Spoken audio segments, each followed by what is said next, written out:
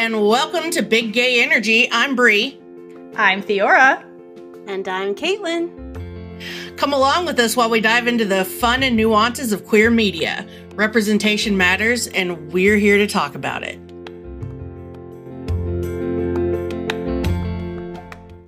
Welcome back, everyone. It is 2023, the year of let's hope this is better than last year. Isn't that every year? I feel like that's been every year since 2020. Okay, the 20s have been the absolute worst. There's no sugarcoating that. But 2022 in particular was a dumpster fire of a year for television shows, and it was felt pretty hard in the queer community. Mm-hmm. And we've all felt it. Literally every show we've covered so far on this podcast has been canceled in 2022.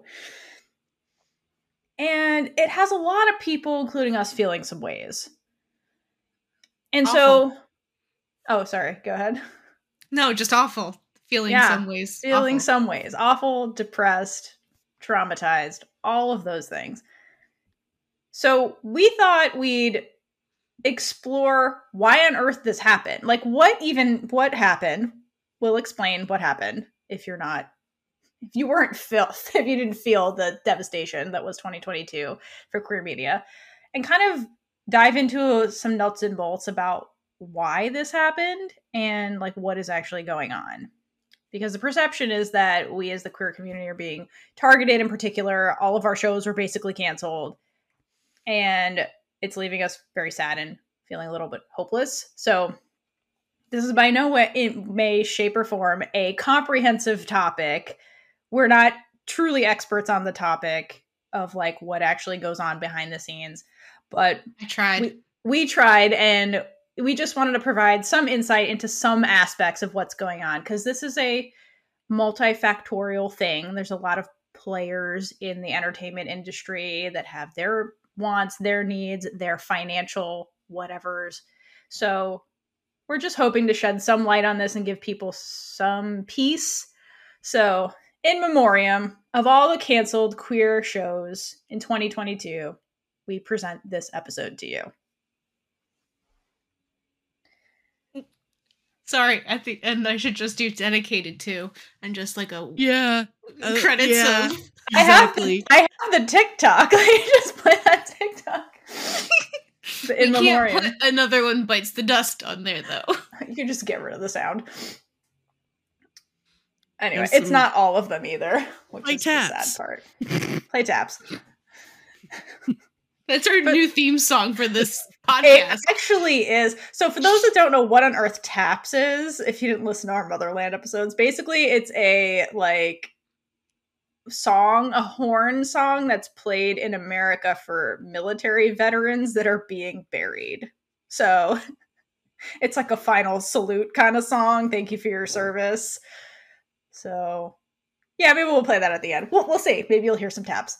So something to look forward to at the end of this episode. But before we get to taps, maybe, we don't know, let's start with what on earth happened in 2022? Because what the fuck was that?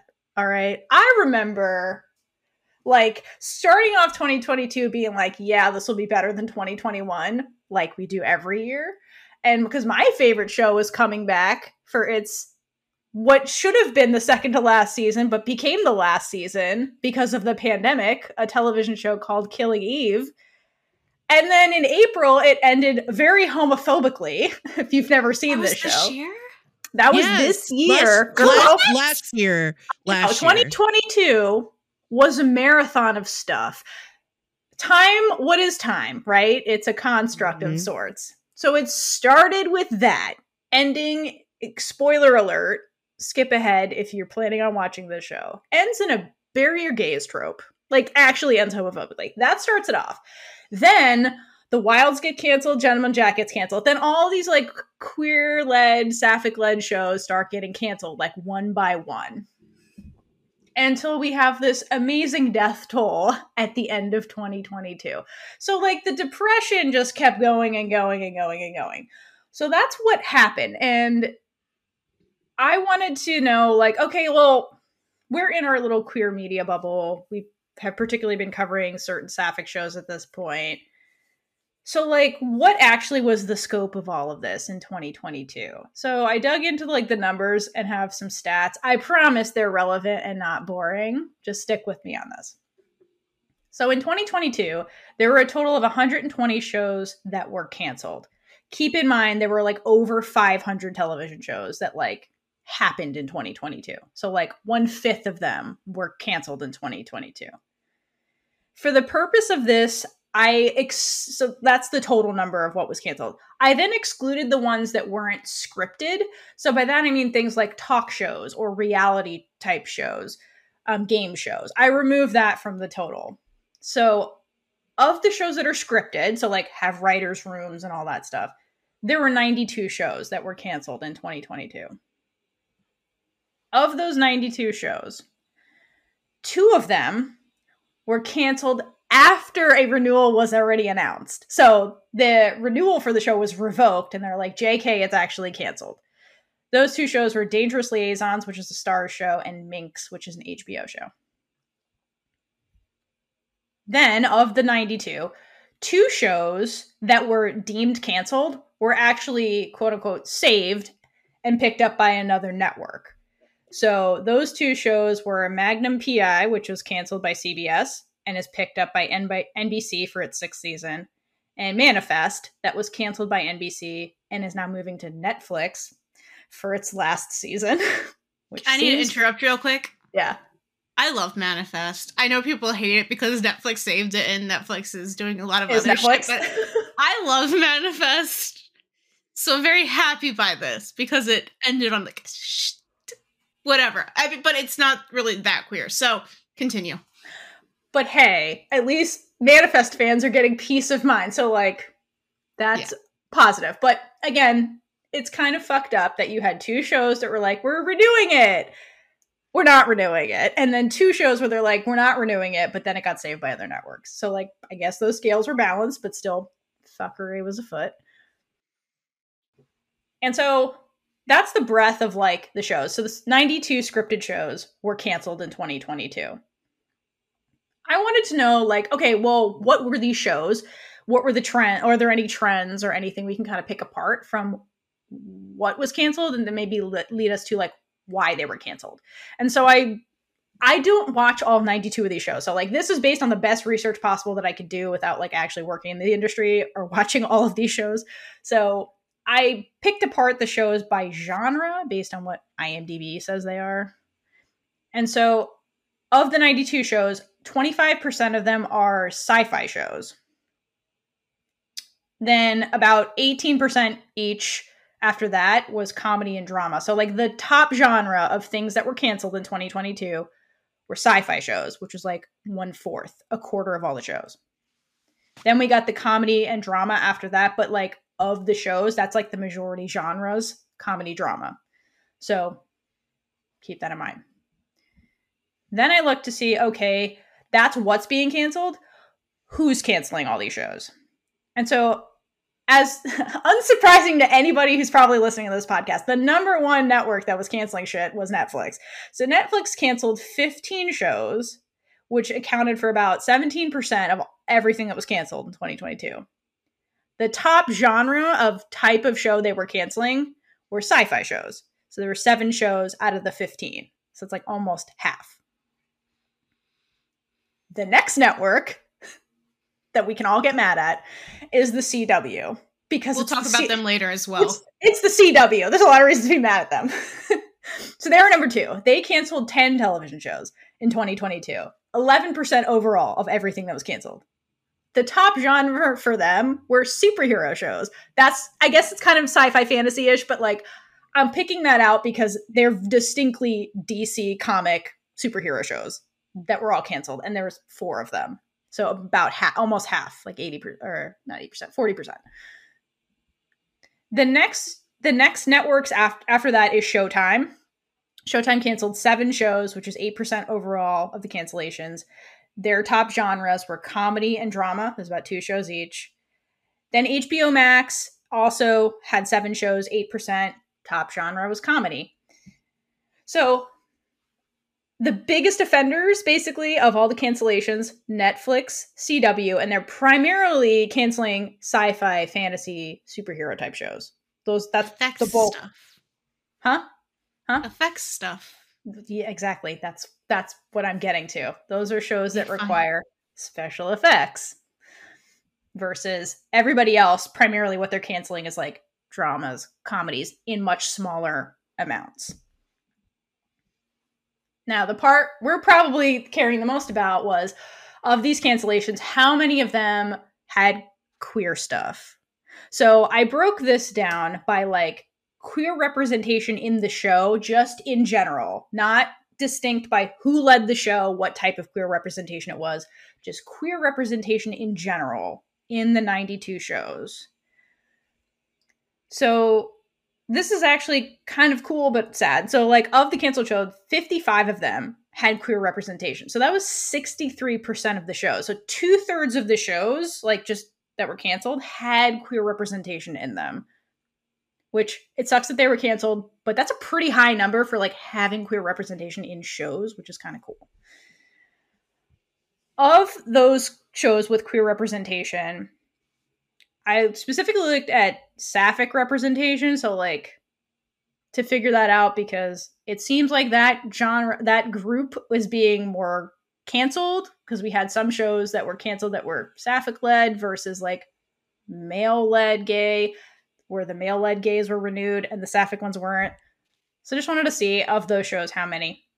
So it was actually about like 50% like that had sapphic representation in the show as a whole. And 25% of all the shows that were canceled had a sapphic lead. So a quarter of all the queer stuff that was canceled had a sapphic lead that was queer. So sapphic people weren't specifically being targeted, but they were definitely in there. And the last thing I wanted to know about what was canceled was the survivability of the shows. Basically, like, after what season was it canceled? And so here's kind of how this breakdown was. So about 41% of the cancellations were canceled after a season 1. And that's the biggest group. Next after that was after a season 2, which was about 32%. And like, it's minor after that, like how many were canceled. So it seems like once a show survives the second season, it's easier for them to get renewed, basically. That's my takeaway. I have nothing to back that up, but the majority of stuff that was canceled in 2022 was after the first season, and then after the second season. Those were like the bulk of the killings, basically. Those are all the statistics I have. Any comments, concerns, grievances from you guys? Any of that surprising, or? I wouldn't say it's surprising. It pretty much checks out as far as that's like what I thought. And it's interesting because we don't really, we think about what a terrible year Netflix has had financially, and the changes. They now have like a tier that's an ad supported tier. They now have, I'm gonna get there. I know you. Continue. After I said it, I figured you were gonna get there. It's okay. This is just the situation part. What is the situation? Yeah. I think that it's nice that we can see that there was so much representation in the shows that were canceled, but I would like more varied representation as well, and also what the actual my brain. I did break that down too. Like, again, I didn't watch the shows. This was just from like superficial, like searching on the internet about like what the representation was. We had an excellent job.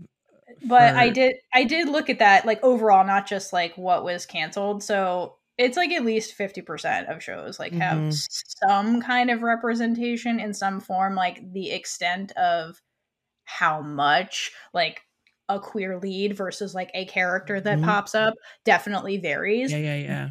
But the trend overall, even with surviving shows, was the queer rep is going up in general, like visibility in shows. The degree of like the visibility definitely varies. And I didn't compare it with the cancellations, but that is a overall good thing that's happening. And the other thing I kind of looked at, I was going to save for like the end when we get to the positive part, is that like I also looked at like casting. So was there diversity in the casting, people of color, queer people, and overall there is a significant number of television shows have just diverse casting for like the leads. So there's positives here. It's just 2022 is a year where we kind of felt like we were being attacked by these networks and their cancellations. Yes. I just keep forgetting how long it was. Yeah, it was the worst. Absolute worst. That's the part I really want, is like where I think a lot of this is us, like you're trying to make the point, us feeling attacked.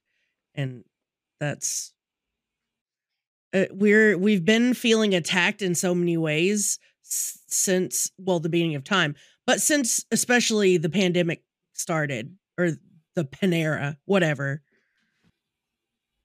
Yeah, let's get Panera. Since the panini started, and financially speaking. And I think that part, I mean, my brain goes to, we're seeing that from the financials of these companies. Yeah, and absolutely. And it also, the bigger impact of this, like, yeah, we just spouted a bunch of numbers, was that it has an actual effect on all of us. So what I've noticed and felt from myself is that because of this, like, trauma responses are being developed by queer viewers. Like, I feel it too because of all of this. And so I've noticed later in 2022, like, as shows are airing, there's already campaigns to save the show. It's not even done airing in its entirety. And already, like, fans are like, there's a queer lead, it's going to be on the chopping block. We have to start campaigning immediately before it's even done finishing in its entirety. Like, and for me, it removed. Sorry. Didn't Warrior Nun start before it actually aired? Yes. Willow did the same thing. Like, that's what I'm saying. And so there's campaigns already to save shows before they even air. And there's all this pressure, especially with streaming shows, to like binge it immediately so that like numbers are up, because that's the metric they're looking at to decide whether or not it's worth saving. We have to be obsessed with how much it's on social media. And so like, and there's just this general anxiety and gloom the entire time, because you're like fixating on the fact that it could get canceled instead of like enjoying the show. So for me, it takes all the joy out of actually watching this thing.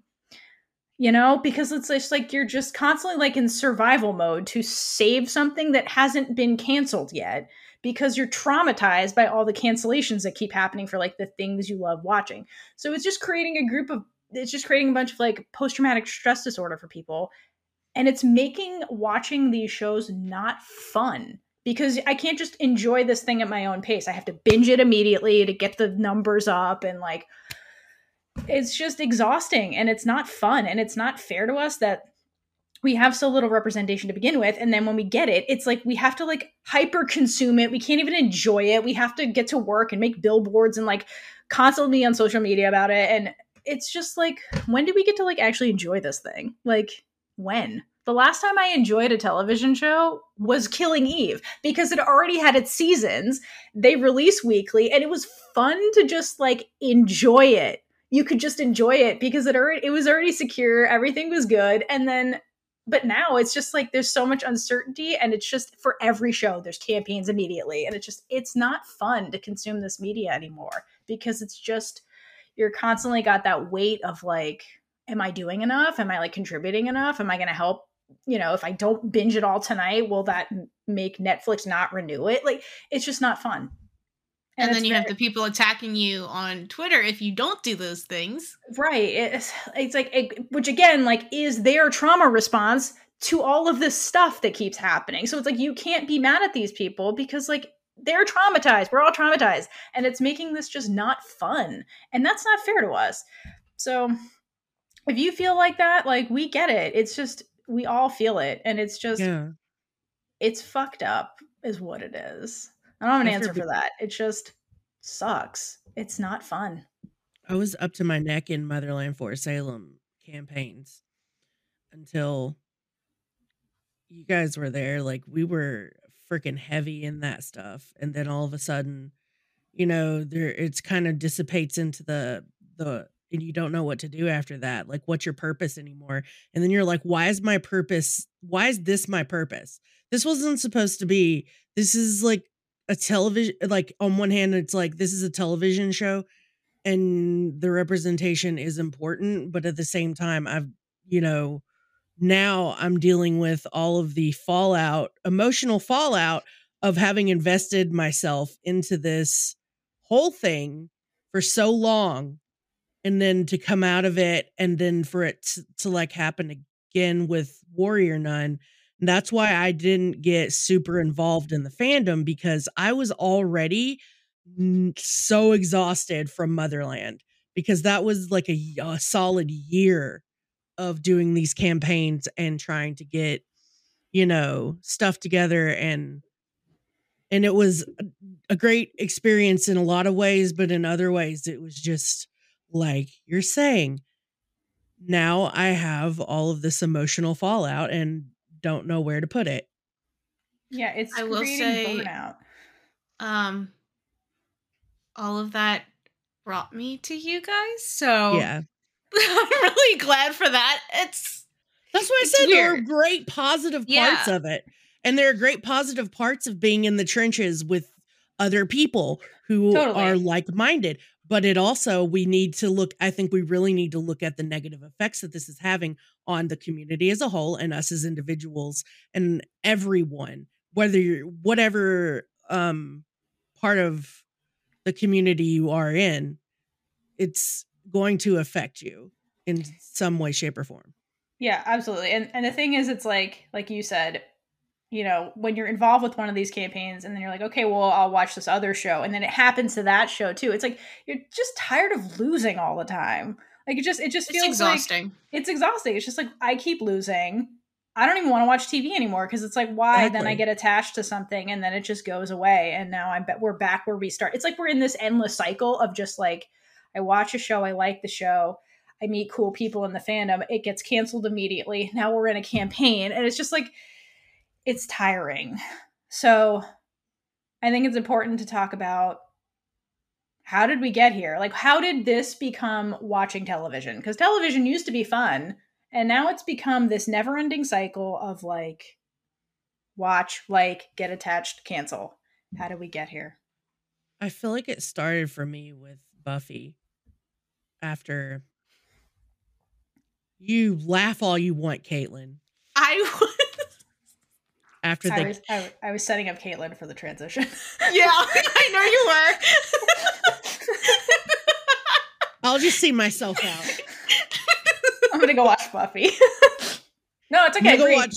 Breathe. No, say your point. Go ahead. It's go ahead. Go ahead. I was gonna say it's relevant. Started for me when they killed Tara. That's the end. I mean, yeah, originally it started with bury your gays stuff, and now we've just moved into cancel your queers, where they're just not burying anybody. They're just canceling the whole fucking show. I mean, they might be burying some. Yeah, but it's like, that's not the way we kill off queer characters anymore. And keep the show going. Now we just scrap the whole show. That's the perception. It's a cancel your queers thing. So how did we get here? But now it's time for me to try and put my degree to use.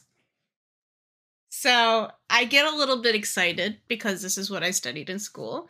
And Brie and Theora had to learn that the hard way because I refused to stop researching. Like, we're lucky we're getting this episode now because I finally stopped searching. Like, I was in academic journals and like really trying to get every single point possible, and then I was like, no, you can't. So this is my simplified version, which is still like 5 pages long. So we started with syndication.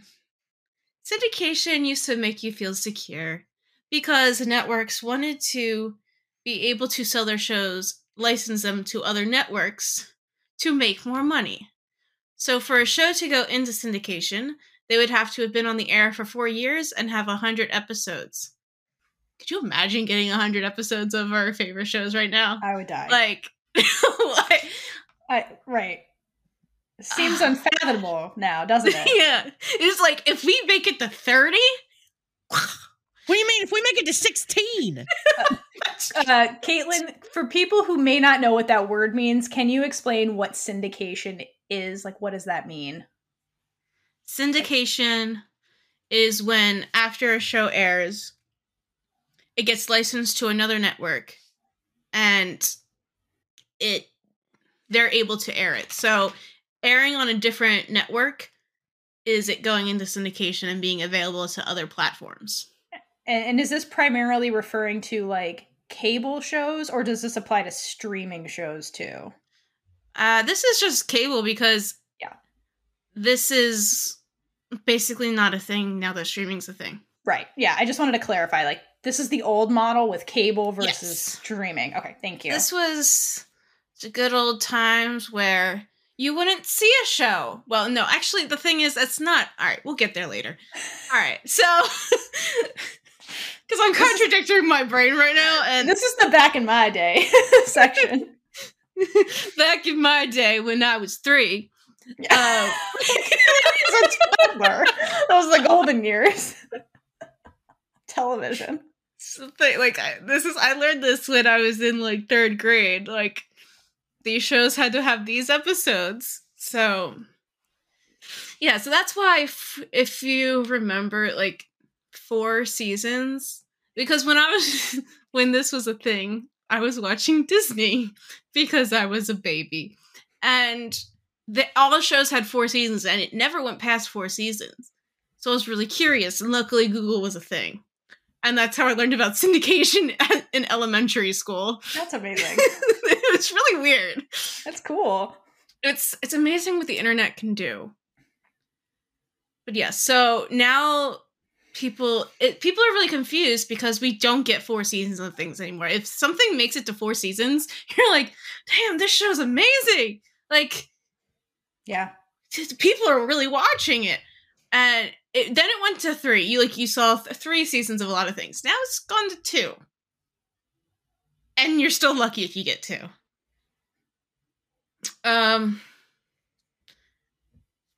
The availability of the shows that we watch have changed since the beginning as well. Because I know my dad loves to remind me that once a show aired, it aired. If you missed it, you missed it, and you never got to see it. Unless for some reason it came on again. A rerun is what that used to be called. Yes, a rerun. Which, this is a side note, but that's, I really thought that Full House came out in 2006. Oh my god. Oh my god, Caitlin. No, girl. You thought that it came out in 2006 and it was just set in the 90s? Right. I was little! I wasn't even 10 yet! I was like 8 or 9. Stop right there. Nope. It's from the 1900s. It's a period piece. Yeah, so I would watch it every Tuesday. I'm turning 40 this year. And I thought it was new. It took me a while to realize it wasn't, but it's another story. While Bree is having an existential crisis. Tell us more about this, Caitlin. Oh my gosh. This is a trauma episode, everyone.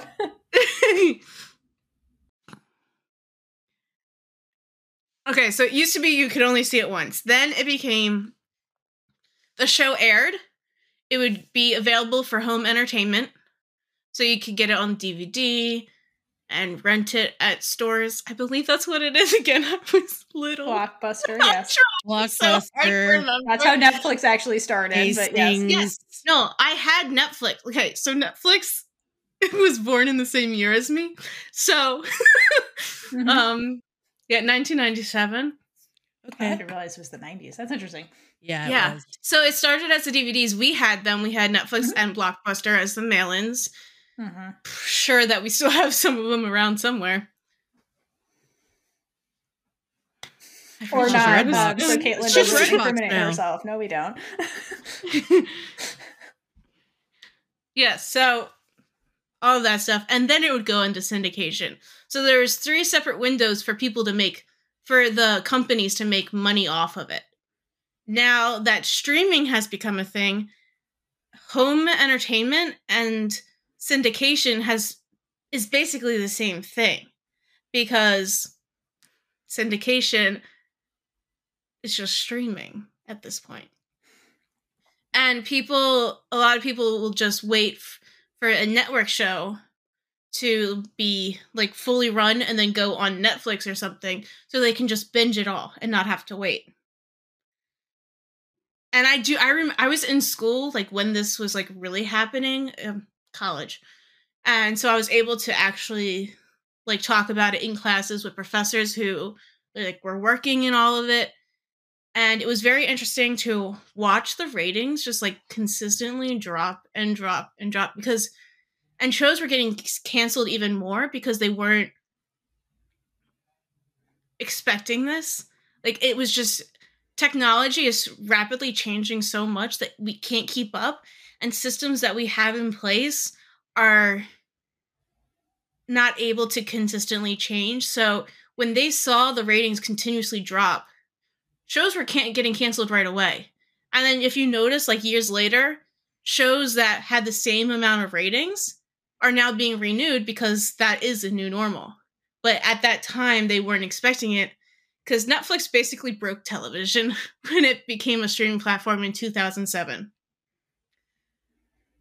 Networks were like basically terrified. It changed the way sorry, my brain goes really quickly with this stuff because there's just so much. It's okay. And it's hard to explain to people. Because shit. So Netflix broke TV. Yes. And they were terrified, the network. Yes, I figured out where I was going with it. They basically created cord cutting.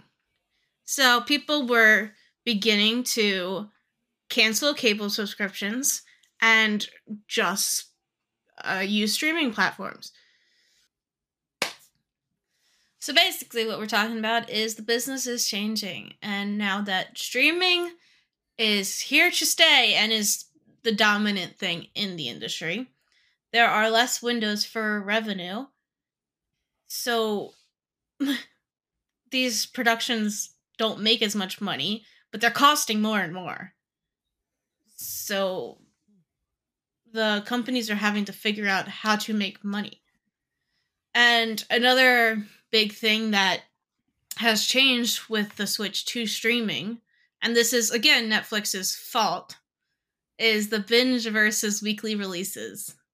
Now, in the beginning, I feel like binge watching was just like so cool. Everyone was just like so like, wow, we get all of it at once. And now, I mean, at least I'm feeling like, can we get it weekly? Yeah. Because I like the community that is built around the weekly releases. Yep. Like, Disney's doing a great job right now. Because they release 2 or 3 episodes. I think it's like 2 now. But 2 episodes and then do weekly. So it's That's enough smart. to get you to binge it in the beginning and then like continuously watch it each week. I didn't watch Willow. I had no idea what Willow was until people actually started talking about it. And I'm like, all right, fine, I'll try to watch it. I'm still not done, so it's taken me more than a month to watch this show. We're busy people. Don't even remind me.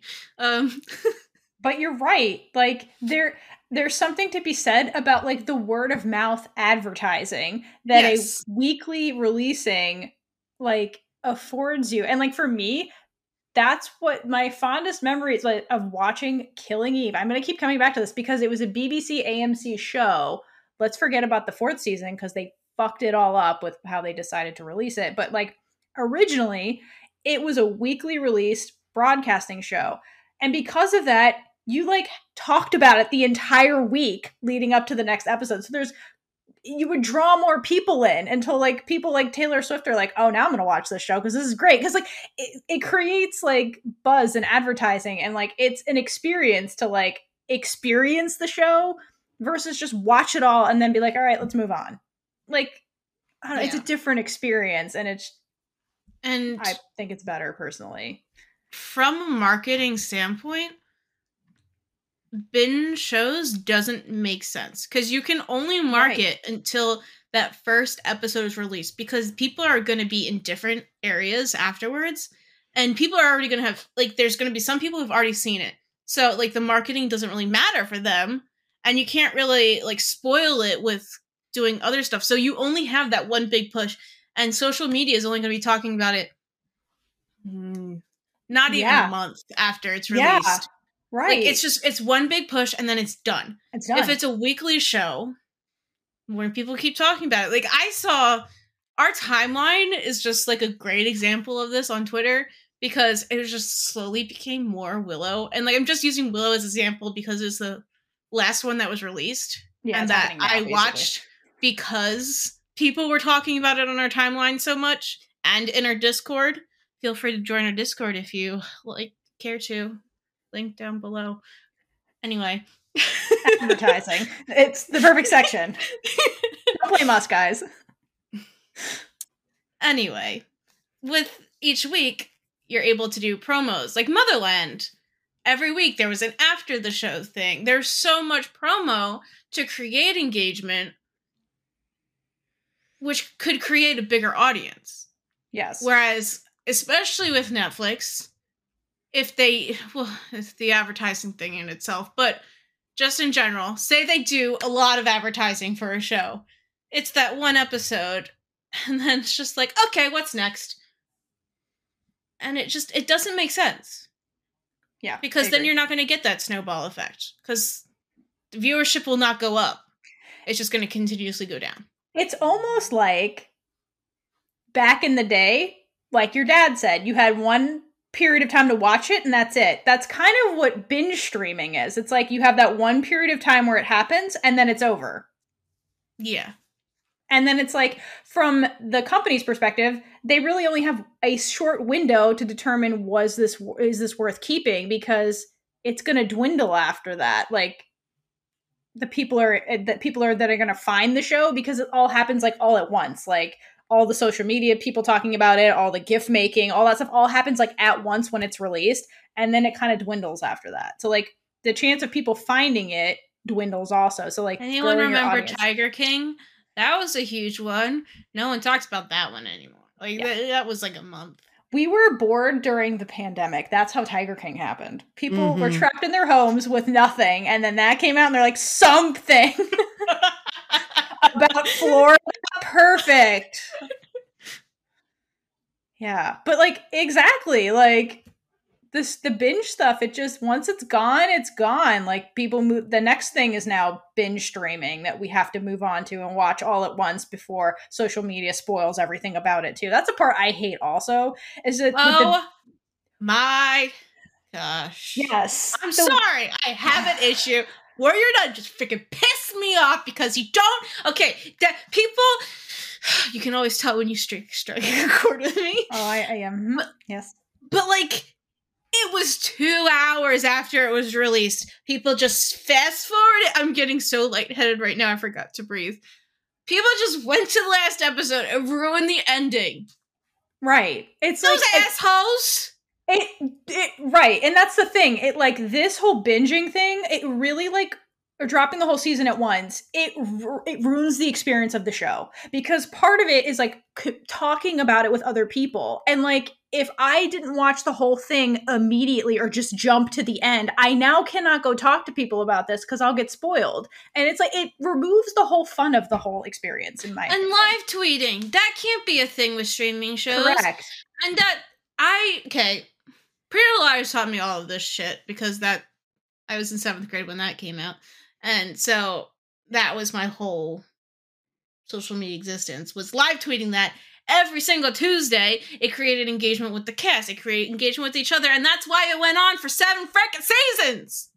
Yeah, it's like the binge streaming makes less and less sense when you really think about it. I know people like it because they're like, I don't have to wait. But like, Do you even enjoy it as much? right, do you enjoy it? Like, do you catch everything when you sit down and just watch everything? Like, how do you even enjoy the show? I don't even remember what happened.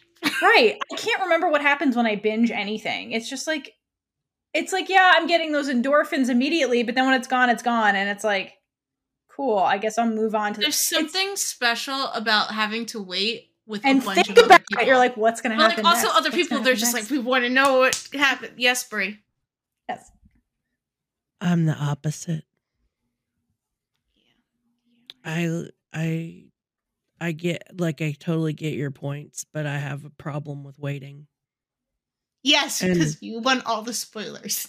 I'm a person that enjoys a show in a vacuum all at once and then goes to talk about it. I don't like to talk to people in between, in betwixt, if you will. But I totally get how it affects everything, and I agree it's not the best model. Anyway, that's my 2 cents. I mean, Netflix thought it was a great model, and it worked for them, okay? So, like, I can't fault Netflix. I'm actually quite impressed with Netflix in the... Like, they took over. Like, they were able to just create the biggest streaming platform. I mean, I think they were the first... Were they the first streaming platform? They were the first. They're definitely the first that... Well, I mean, Hulu existed and was kind of doing their own originals, but they were the first one... This is why it hurts so bad. It all started with Orange is the New Black, a sapphic queer-led show, mostly women, non-men cast. That's where this all started, where they're like, here's the first show, we're going to give you all of it all at once. Well, yeah, that was the first show that you could just binge the whole thing. It was that show. Stuff, you had trans stuff, you had like everything. Yeah, a non-med led show with two queer leads. That's what started all of this. And then that's why this kind of hurts the most coming from Netflix, because it's like, we made you big. But yeah, that was the first show that just the whole season at once. We're like, what? We can watch the whole show? So it was like novel and it was fun to do, but like now all the shows are doing that. Right? I don't remember the year. Doesn't really matter. Yeah, I don't remember. I've never seen it. Binge watching is good for me personally, but it ruins the culture. I understand why people like it. People who are like, well, I have anxiety and I need to know what happens next and I don't want to dwell. But like, for me, it makes it less fun because like I'm a rewatcher too. So I go back and rewatch. I rewatch too. All of the stuff. So this is like to your point of not absorbing it at all at once. That's what I have to do with books too. But that's why a story is always new to me. Because I have the ADHD brain that forgets everything. I will say there are shows that came out weekly, and I like there is a chance that like the audience just falls off and like never sees those episodes. Like there's pros and cons to everything, and there's definitely shows that I loved. Like I still have not finished The Bold Type, and I was obsessed with that show when it was coming out. And same. Can we talk about that one day? Absolutely. Yes, absolutely. I love that. I also wrote a paper on that show. This is why I went to school for this shit. Anyway, those are our 2 cents about binge versus weekly releases. There are definitely pros and cons from a viewer perspective and then like the company's perspective, and it does affect how things are advertised. So like that's probably why it feels like, hey, nobody's advertising some of these shows, but it's like it might just be one little thing and they're like, there it is, it's releasing tomorrow. Like, that's it. I'm trying to hold myself in from talking about something else because I think it's later. Okay. I've read so much and done so much research for this. Well, it depends if you want to talk now or we can No, okay. Continue. You go. All right. So another thing that happened that nobody was expecting at all except scientists, because I was at a conference where they were talking about this the year before it happened, was the pandemic of 2020.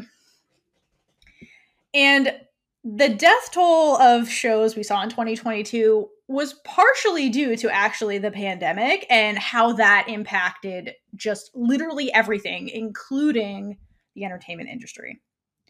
So in 2020, because there was a global pandemic happening, production studios were temporarily closed down. And so because of that, the number of originally scripted television programs dropped across all the platforms. So broadcasting, your syndicated stuff, streaming, all of that. Everything just dropped because everything had to stop, right? And so that included like new shows that were being developed and shows that were already greenlit that were trying to go into production. All of that stopped basically in 2020. And so because there were these production delays in 2022, all the shows that were going to air in 2021 that had to get stopped from being made got moved to like the 2021-2022 season. So like they got pushed back out a year, right? The things that were already in production that had to get stopped. On top of that, you had new shows that were being developed, and like the writing was happening over Zoom. So like shows are being produced in the background from a writing point of view, whereas like the actual filming had to stop and get pushed out a year. So it created a backlog of shows that all kind of got aired in 2022 because the ones that were supposed to be aired in 2021 got moved. And then all the new shows that were being created then got produced when everything got greenlit. And then you had too many shows essentially in 2022. So to put it into perspective, in 2019, there were 552 scripted shows that like happened and were kind of streamed. In 2020, that dropped to 493 of things that were like kind of coming out because they're already done and things like that. Then in 2021, because of the backlog, there was an overshoot of like the number of shows. So you had like 560 almost shows. And so while you had this imbalance of the number of shows in existence in 2022, it didn't change the amount of money these studios had to like produce shows. So because of that, we ended up with this peak TV is what they called it in 2022, where basically now the studios have to figure out, well, we have too many shows, which ones are we going to like continue and which ones are we going to cut? And so I think part of what happened is there's a finite amount of money and there's too many shows in 2022. And so it looks like more things were killed off going into the 2023 season because you had the shows that got shut down because of the pandemic, the new shows that were supposed to be produced in between all kind of came out together-ish. And there's like only so much money going into 2023. So it was like an anomaly year, partially because of that. Theore's really good at talking. I'm just saying. Summarizing and talking. Yes, summarizing because, yeah. All right. I mean, I can also attest to this as a Killing Eve fan because that show was given 5 seasons. Supposed to have 5. But because of the pandemic in 2020 when they were filming season 4, they lost a year. And this is a show that films all over Europe. So it was completely compromised of what it could film. And then in 2021, when production was opening up again, it was limited where they could film. And the actors were all, and the people in production were already booked for stuff past when season 5 was supposed to happen. So because of that, they had to end the show a year early because everybody was booked. And it's like, we cannot continue the show because we lost a year and that's it. And so because of that, the show is losing a year and they had to rewrite the whole thing. And that's partially the reason we got the horribleness that was the final season, because it wasn't supposed to be the final season. The pandemic robbed everybody of a year and they could not continue it because everybody was booked. So a lot of things got quote unquote canceled. So technically it was like canceled prematurely because the pandemic, we lost an entire year of like actually filming the show. And some shows they couldn't keep going because of scheduling conflicts and things like that with actors and creators. And shows were also still coming out in 2020. Yes. Yeah. That one. Because of 2019. And like those shows I feel bad for. Like Teenage Bounty Hunters came out in 2020. All right. And I will never be over this. Because that one got canceled right as I found it and watched it. Yeah. That one was canceled so fast. It That was so fast. Like super fast. like right afterwards. I'm like, I didn't even know it existed. It's so good. Okay, that's another story. Back to other business stuff. All right. Rein in my fangirl. Putting on my business. This is also a therapy session. It's okay. As all episodes. Every episode is therapy. You guys, if you're new here and this is your first episode, welcome. Big gay therapy. Welcome to therapy. Uh, We cannot guarantee you'll come out of it feeling better. Well, No. there's positives at the end. We're landing on a happy note, we promise. hopefully. Hopefully. So other business stuff that's going on in this industry in itself. If you haven't noticed that everyone is creating a streaming service. Everyone. How many streaming services are you subscribed to? Actually, I'm curious. How many are you guys subscribed to? That me personally, because there's How many are you personally subscribed to, and how many do you mooch off other people? Oh. See, but here's the thing: is like 5. Includes the mooching. I only mooch 1. I'm the primary and everything else that people mooch off of me. Yeah. And now I'm triggered to figure out how to get HBO Max. well in Prime. We have that for you. We can get you that.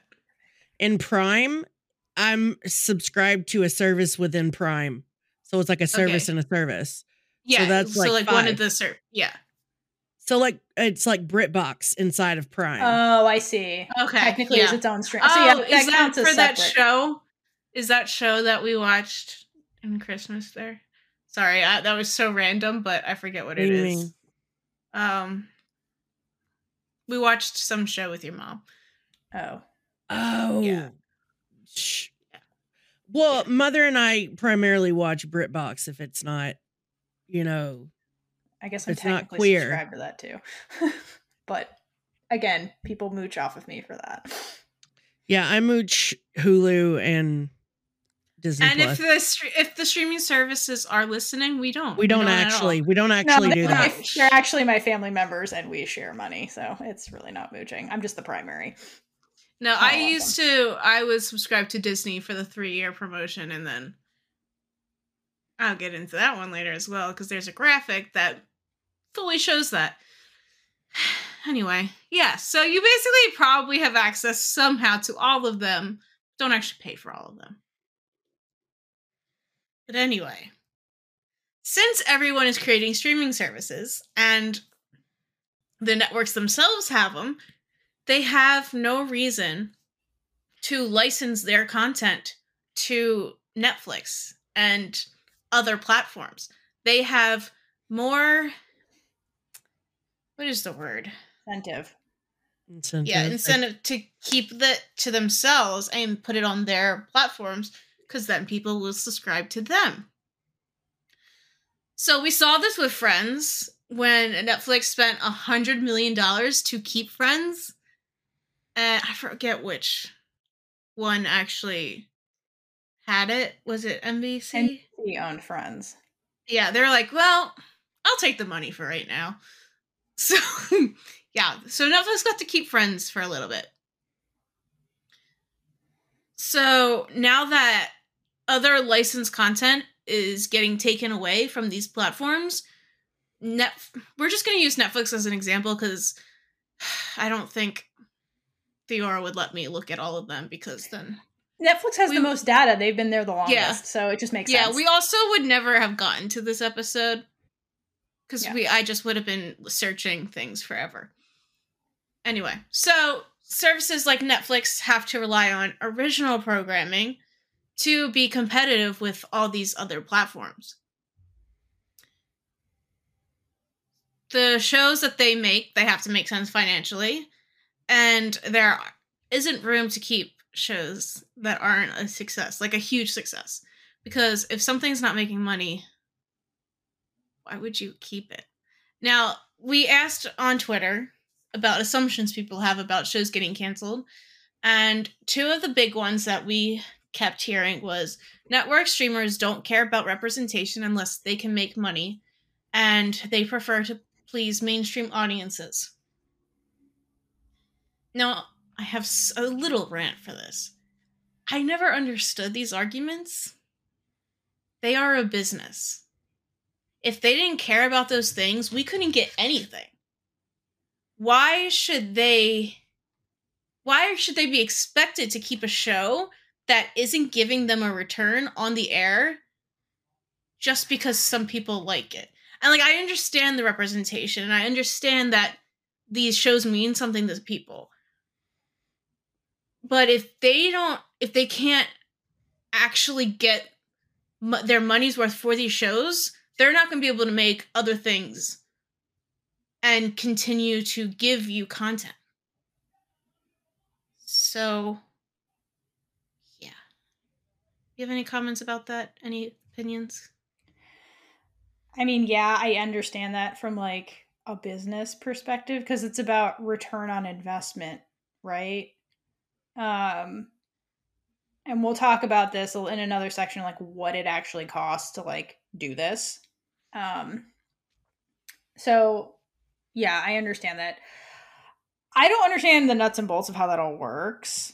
Maybe that's in here. And I think that's, again, like how they make money. No. What goes into the decision, like what constitutes a success? I feel like that's another disconnect that's happening with people, because looking at certain metrics, like, again, 2020 fucked up a lot of shit. But looking at metrics like Warrior Nun was an example. Like, the Warrior Nun streaming numbers were better in season 2 than season 1, and season 1 got a renewal, but not season 2. So so people don't understand. They're like, well, what do we need to do? Because like everybody who's traumatized by all of this are trying to take it on themselves to be like, what can we do to save these shows, like to keep them going? Like, what number do we have to meet? What's the metric? And it seems arbitrary when you try to actually look at data that's out there and be like, I don't understand, because like the numbers here looked good for this show, this got canceled, but the numbers here for this show are less, but it got renewed. So it's like people are confused. And I think that the assumption is like, well, there's more diversity in this show. There's a sapphic lead.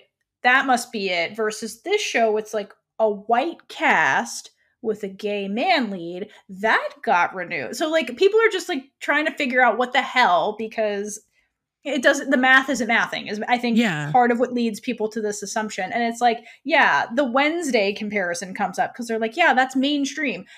And I think mainstream, granted, that really isn't mainstream if you know the history of the Addams Family. It really isn't. But it's like, it's with movies too. This thing keeps happening where it's not really original content. People are taking established shit that has a fan base in like multiple generations, and they're going, let's make a project based off this, because there's already fans, we're less likely to fail.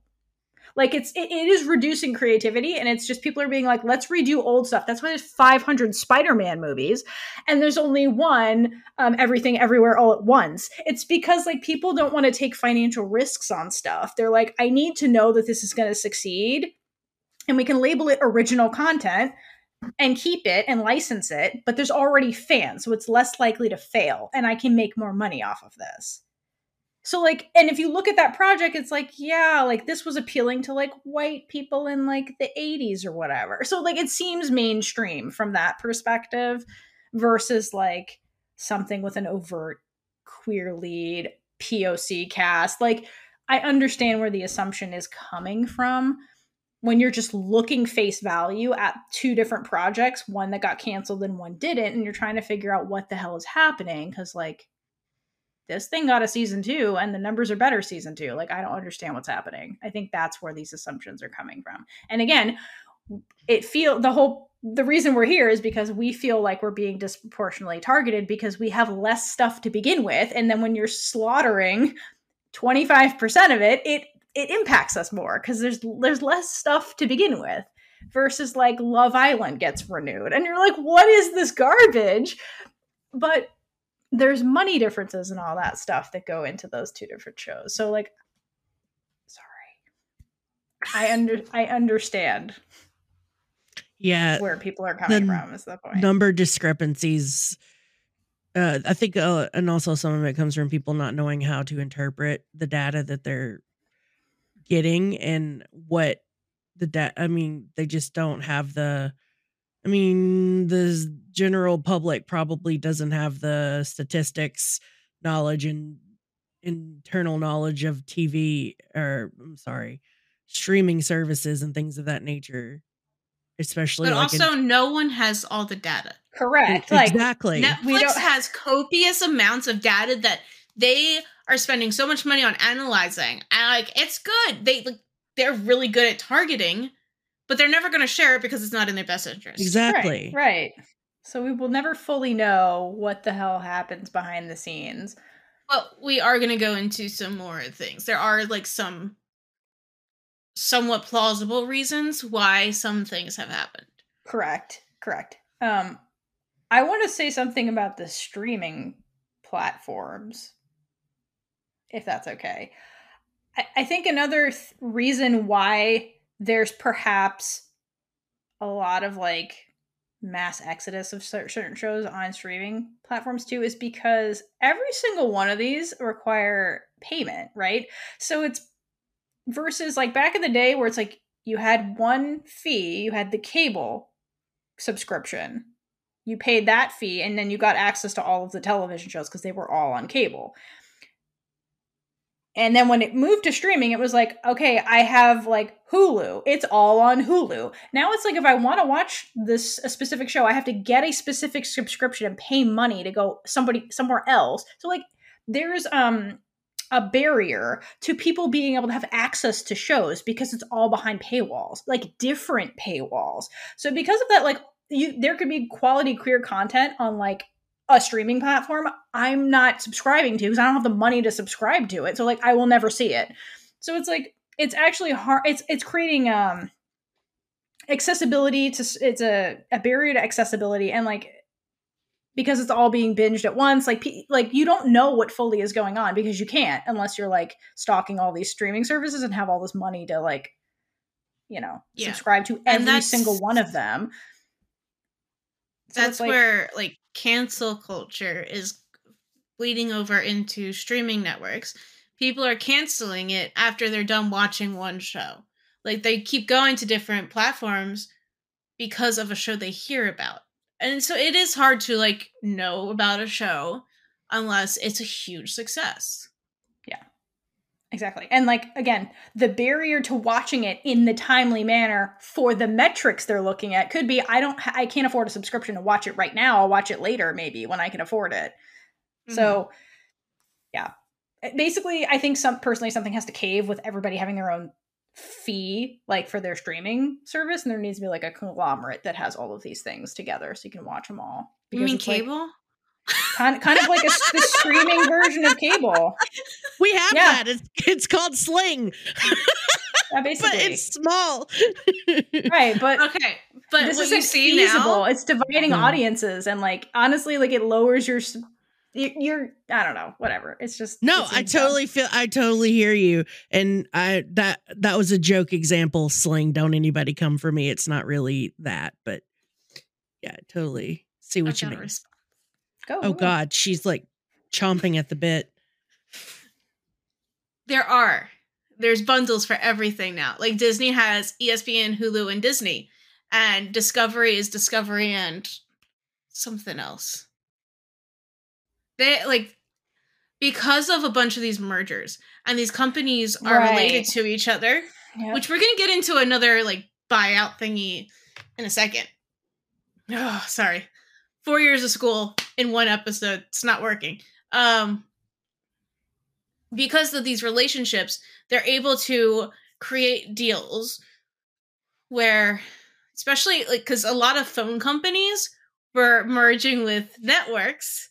So now if you have Comcast, you get Netflix for free. Verizon, you can get the Hulu, ESPN, and Disney bundle. So these bundles, I have Hulu through my phone plan. Netflix through T-Mobile. Yeah. So they're still working on ways to give people more access. I feel like it's a transition period. Yeah. I mean, it's constantly changing. Yeah. It's always going to be changing because the technology behind all of this is always changing. And I only know from when I was really little. But from the time I was born to now, like, technology has changed so much. Like, I used a floppy disk at one point. I'm sorry. Those are terrible.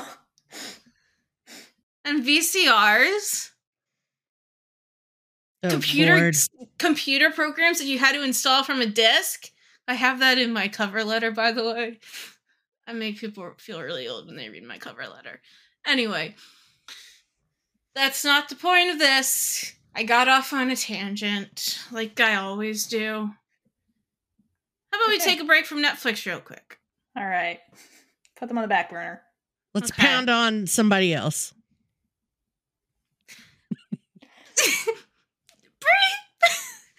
That was very questionable.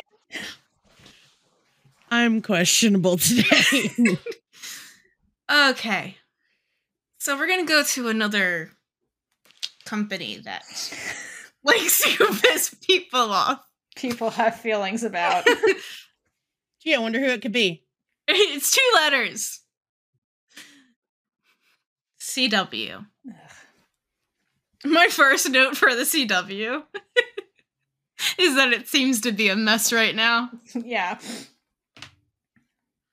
I just want to say, every single time a show got canceled in 2022 that, like, I was, like, invested in, it was always at a time where I had to, like, go do a performance that, like, in a competition. And I'm just like, well, shit. How am I supposed to do this now? Anyway. I did warn them that yes, Theor and Brie, that my brain would be like this today. You're doing great. The CW has not been profitable, at least in the foreseeable past. Yes. I don't know if they were ever profitable. And they're like not even just not profitable, they are operating at an ongoing loss. Like, they've never made money from their stuff. It's amazing how they even exist. It feels like it shouldn't be possible. So you know how as soon as you watch, like, The Flash, Supergirl, or anything like that, the day after they finished airing their season, it would be on Netflix? That deal is what made CW be okay. Because that brought them in money. But that deal has expired. And now they make no money again. But let's look into their past. All right. Look into the crystal ball. Of the CW. Historically, they cancel an average of 3.3 shows a year. How many without reading the thing? Because I guarantee Theor just read it. I just read it, so I'm not guessing. Brie. Also, I had this in my stats. Yeah. Did you say it already? No, I mean, I did the queer ones, which is a substantial proportion of that. Yes. How many shows do you think the CW canceled in 2022? What was their average before? 3.3 per year. Well, since we're doing this episode and we're talking about them as a big point, I'm going to say... Wait, don't go outrageously high. No, I was going to say...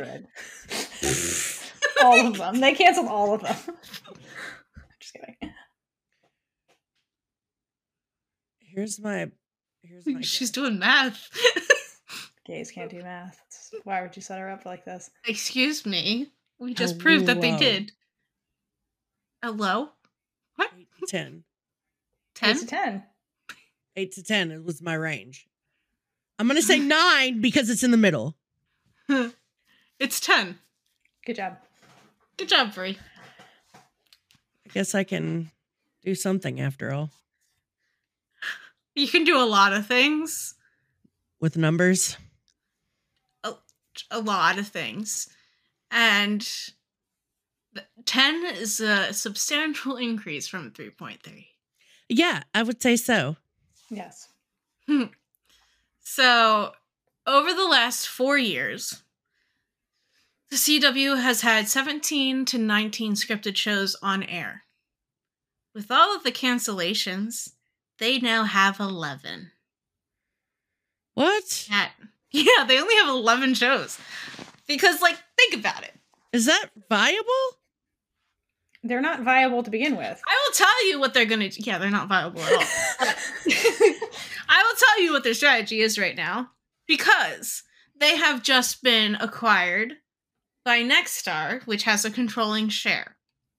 Their goal, and they believe it's possible, to make CW revenue generating in profit by 2025. Basically, they want to do that by creating a bunch of reality shows. Because they're cheap. Oh, God, Yeah. that's the Which we will also get into. Easiest form of content to create. Correct. Yeah, so the CW made us even sadder this year. I mean, what the hell, CW? You got The Flash. That's it. What's the other show they still have? I mean, they're trying to redo. Hell knows. Yeah, like they don't. Supernatural spinoff. Yeah. Because it's already a thing. Yeah, exactly. It's already a thing in reality shows, or like where it's at. It's also been a thing with movies for years now. I know, it's like annoying. Movies have not been new in so long, really. Everything, everywhere, all at once is like the most novel movie I've seen. I don't know what that is. It just won a bunch of awards. Go watch it. It's so good. There's queer stuff in it. We should talk about that movie, actually. I never watch movies. I know. I don't watch movies either because they're so repetitive now.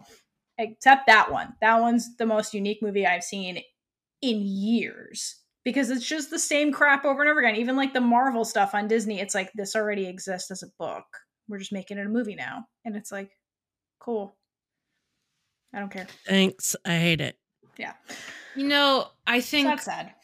We need to talk about the actual costs associated with this. And Theora has a unique perspective, if we're still going with that. Yeah. So basically when I think about, I don't know the ins and outs of movies or / TV shows because that's what we're focusing on. Caitlin's going to talk about it. But to me, it seems a lot like the way drugs are developed. And so as somebody... it just sounded like, it seems like drugs. Drugs, medicine. Everybody's on drugs. They're I know, but like, okay, never mind. But from my weird, Caitlin. So from my perspective, like in school, because I'm a pharmacist, I went to pharmacy school where we had to learn about the industry of how drugs are made, research, all of that stuff. Because when we're in the pharmacy, I used to work retail for a bit. I almost didn't become a pharmacist because I hated it so much. But basically we get yelled at about the cost of when people pick up their drugs and they're like, why is this so expensive?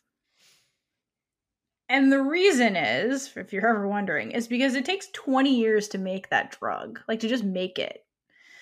Because initially, a company, because this is all, at the end of the day, these are businesses for better or worse. At the end of the day, the company that's going to make it has to fund a bunch of research to find the product, right? That takes like 10 years to just find a molecule that's going to be the drug. Then they got to test it in animal models, people models, and that takes like another like 10 years. Towards the tail end of that second 10 years, they then have to like propose their data to regulatory bodies. If you're in America, it's the FDA, Food and Drug Administration, because they have to prove it's safe and it does what it's supposed to do. Once that gets approved, they then get the patent for that drug. This is why drugs have two names. The brand name, because that's the patent name, when they get approval to like give it to people, basically put it out to market. And that lasts like 10 years or so, where they get exclusive rights to that drug because they have to make up the money they spent 20 years developing this drug. And it's not cheap to pay all these researchers to do all these trials, to have all the equipment you need. Doing studies is I don't know how people do it. It's so time consuming and terrible. And it costs a lot of money. It costs millions to make this, billions sometimes, to make this one thing. And then you have 10 years to make up that money before you lose the patent, and then anybody can have access to it and then be like for example, what's a good drug? Like Motrin, okay, is like an over-the-counter drug now, but that's the brand name for ibuprofen. People use it all over the world, right? So like Bayer, I think, I don't remember who the company is, but the original company that Bayer got that drug had like 10 years to like sell it as the brand name exclusively and make up that money before anybody, Walgreens, can sell ibuprofen now. And you notice that there's a price difference between your brand name and your generic, the second name, right? It's because other people are like, hey, this sells well. Let's us try and sell it, and we'll cut costs because we didn't have to make this thing. We just take the recipe and then sell it to people. So all is that to say is like, there's a lot of behind the scenes stuff that happened for years before you get the drug at the pharmacy. And the company that spent decades putting all of that together needs to make money to then make the next drug. So because of that, it looks like, oh, they're just price gouging me, which is partially true in America, but also it's like it took 20 years for you to get this, and they had to pay so many people, and they need the money back to make the next drug. So that's kind of how it works with drugs. So they got to recuperate the money. I have a drug question. Sure. Does that mean Vyvanse will have a generic at some point? At some point. It will. At some point. How many more years? 3 years. 3 years. Yes. Okay. However, when it first comes off the brand name, the price is still comparable to when it was a brand name. It takes years for the price to go down. Gosh darn it. Yeah, it's not instantaneous because people are trying to because they got to make it for the first time. The other plant, they have to get inspected making it. There's a whole bunch of behind the scenes stuff that like they have to like account for in the price of the pills that you don't see because you just see the pills. And I know we get yelled at because of the price of the pills, and it's like we can't go too far into this, but I need to ask, what about insulin? Because I know there's like a whole thing about there's no patent on insulin. That's why it's outrageous what they're doing in America. The person that made it said no patent. Anybody can make this. This will save people's lives. And the drug companies are like, cool, we can charge whatever the hell we want. There's no patent on that. Oh, so if they would have kept the patent, it probably wouldn't have been. Potentially. People need that to live, and that is straight up price gouging. That's ridiculous. It is ridiculous. It is absolutely ridiculous. There's no need for that. So really, to bring it back to TV. If all of these platforms decided, let's just raise all the prices. Yeah. Yep. We would have to go with it. Because what is the alternative? This is like the monopoly scenario. This is the scenario now where like inflation is causing prices to go up. Because if there's like 3 companies and one of them goes, well, I'm going to raise my price. Everybody else goes, well, let's raise our prices too. They have no other option. They're just going to pay. That is what's happening. That's partially why things keep getting more expensive, because there's less companies. So like if it's Netflix and Hulu and like one other, that's why these acquisitions are not great. Like the bundling, like Disney is slowly buying up the entire entertainment industry. Mm-hmm. And once they have the monopoly, they can charge whatever the hell they want, because what is your alternative? There is no alternative. If you want to watch anything, you have to pay what Disney says you need to pay. That's a problem. That's why there are lawsuits about this right now. Yeah, that's why this is not a good thing. But there are systems, like they have to, I think it was Time Warner and AT&T. I think it was them. AT&T. Yeah, but either way, that merger had to go through a lot of obstacles to get approved because they are trying to prevent. Yeah, but some of them are still being approved, and there's also a lot of money involved and stuff. Corruption and idiotic shit. We're still here creating it's our government. monopolies. What do you expect? The end result, though, is that this is going to get more expensive for us, and access to things is going to reduce. And so overall, you're like, while you're trying to grab up all the people to get on your streaming platform by owning all of them, like, if you hike up your prices too much, people can't afford it, you lose people. Like, so there has to be a balance that kind of happens here to like recuperate these costs. I believe Netflix is the most expensive one right now, though. Probably. They like, raise their prices even over HBO. Because they keep, like, I swear there was like 3 price increases in a year once. Probably. I don't know. There's also, they're trying to make it cheaper with ads. Everybody's having ads. That's another section. So, Caitlin, what's the cost of production? A lot. That's a simple answer. I'm going to go straight into the reality shows versus scripted. Because that's the easiest way. Okay. To, like, really compare it and see, like, understand how much scripted shows are costing. All right, let's do it. Also because I wasn't totally sure how your drug thing was going to go. I wish I did more for this section. Well, basically the analogy, I guess, if you're not going to summarize it, I can kind of summarize it. Like, so I guess to compare it to TV shows, like, as the end user, as the viewer, the person getting the drug, to bring that back, basically you just see the final product, right? You just see the show.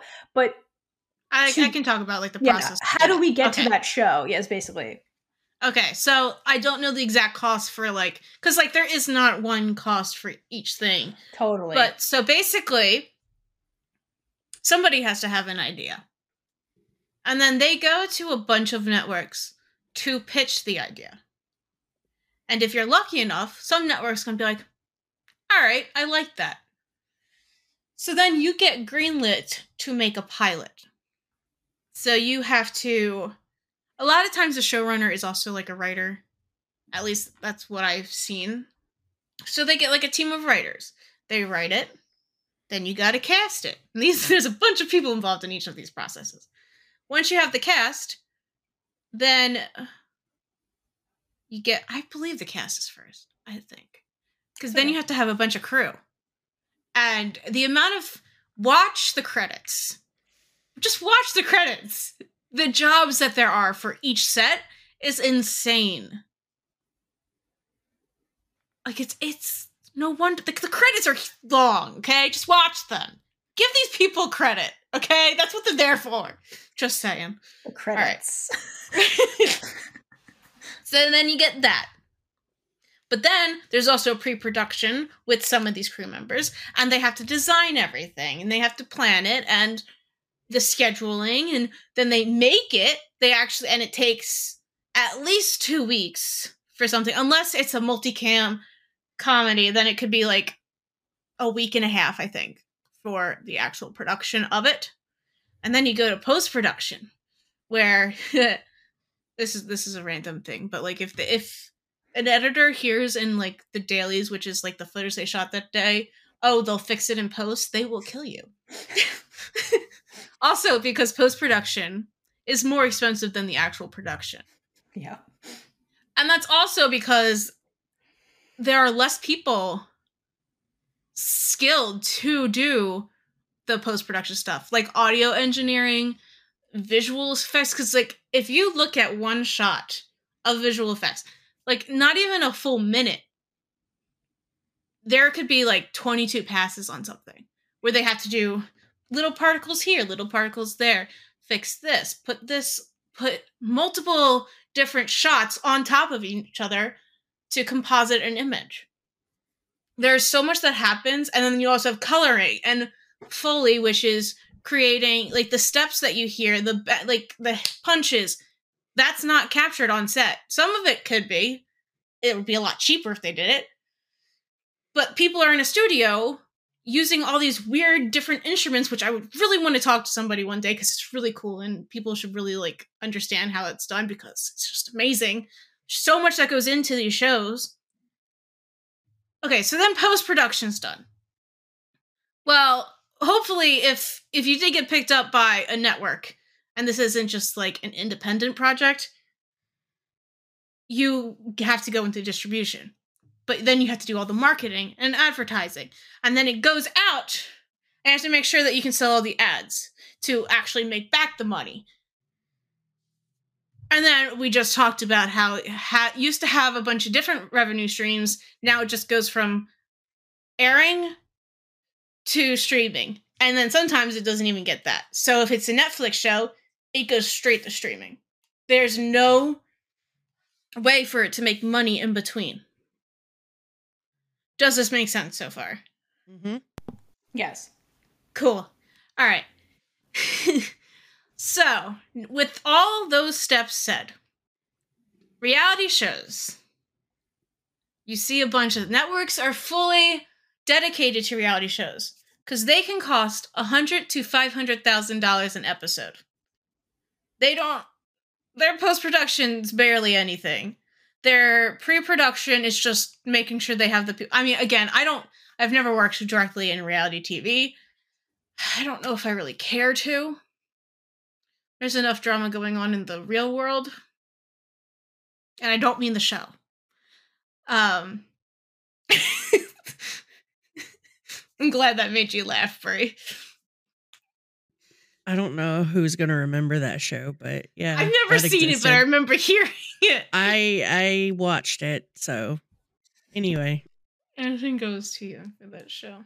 But anyway,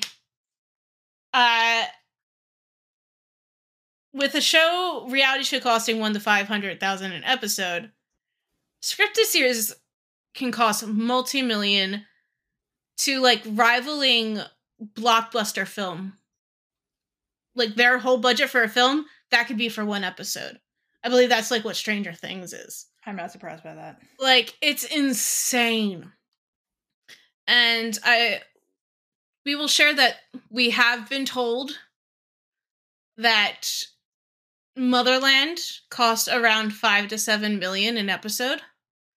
But obviously we can't like 100% say that for certain because we weren't there. We haven't seen a budget. We are going by word of mouth. We need tangible proof to fully say that this is definitely what it was. Reality shows are also able to make more money back. Because you could throw bags of Doritos at people, give them away as prizes, and stuff like that in reality shows and not have it be weird. Whereas if you see... I used to see this all the time, like, especially when it first, like really became, like, popular and a thing. You see Walmart bags just sitting there, and you're like, really? I mean, like, come on. It's just, like, fully in a third of the screen. It's just this Walmart bag. I wonder who sponsored this show. So it's a lot easier to sell more things for reality shows. I believe one source that I saw, they have a 40% profit on their shows. That's crazy. Yeah, because it's so cheap to make. Because reality stars, unless, like, they become huge, like, there are, I think the Jersey Shore people, like, they ended up getting, like, $1 million or something an episode. But most reality stars, they're not getting paid that each episode. So the costs are minimized extremely in those. I think this is where I go on break a little bit. Okay.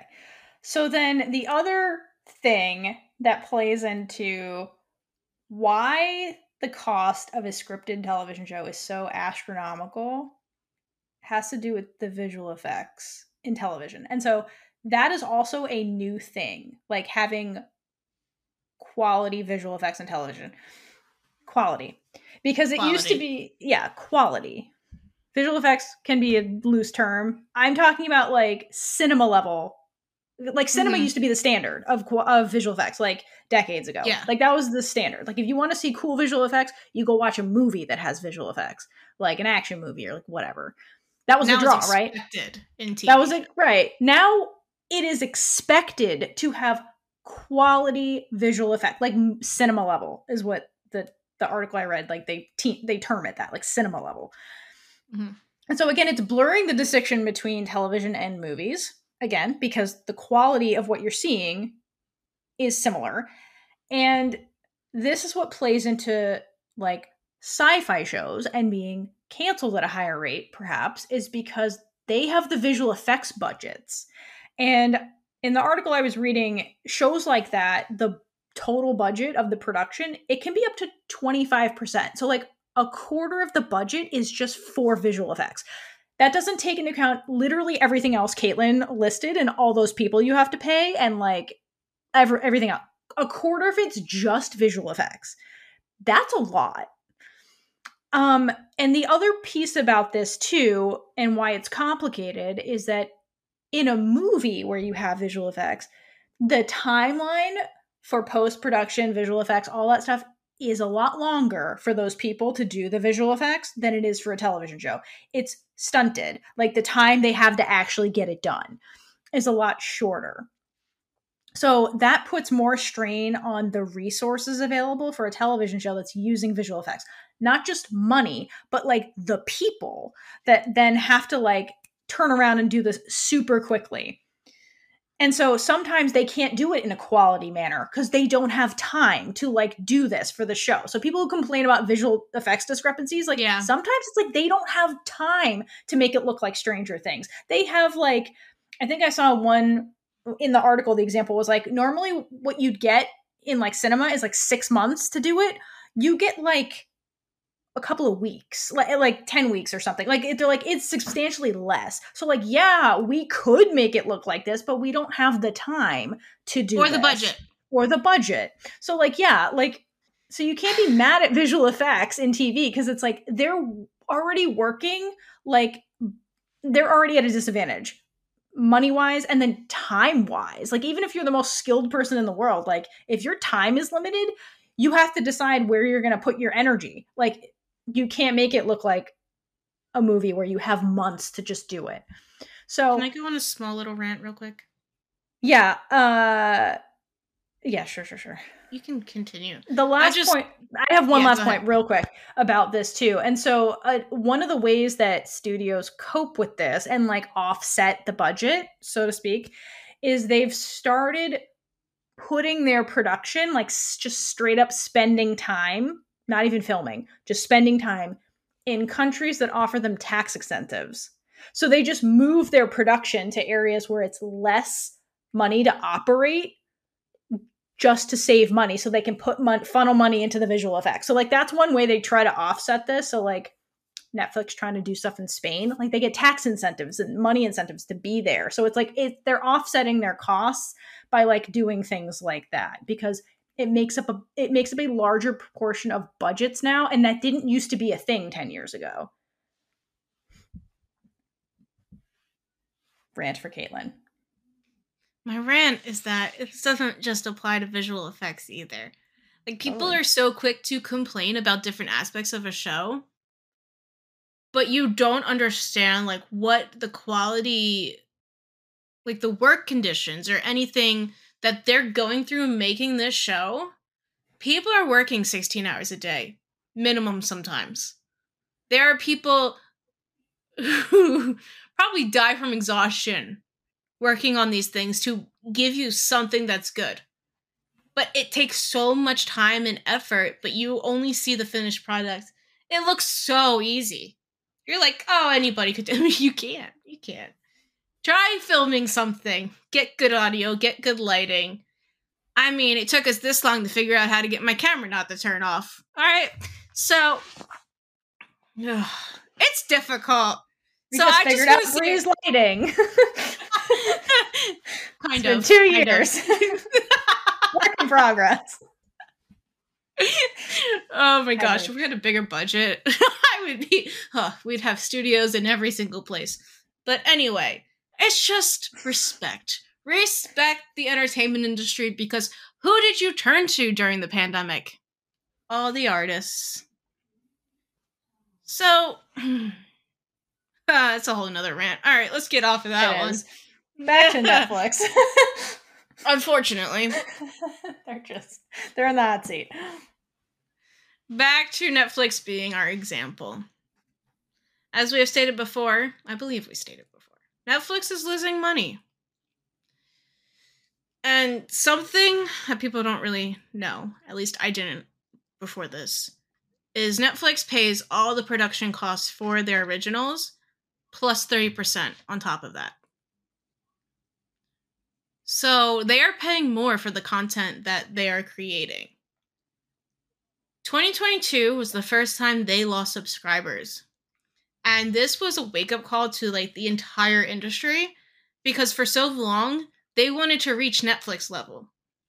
But now that Netflix didn't grow, like they lost people for the first time, they're like, oh shit, we're all mortal, basically. Like, we're not untouchable.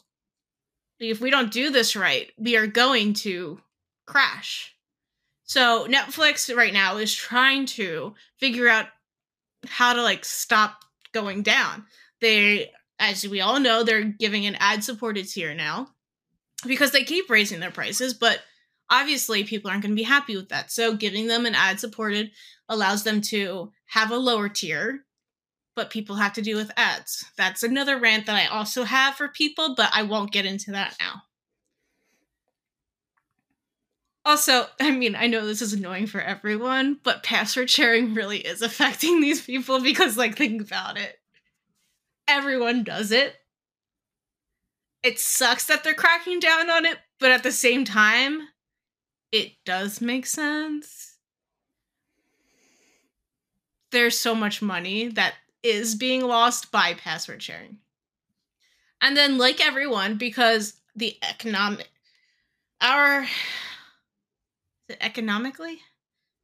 we are not doing well. Like, the economy is not doing well. Thank you. Global economy.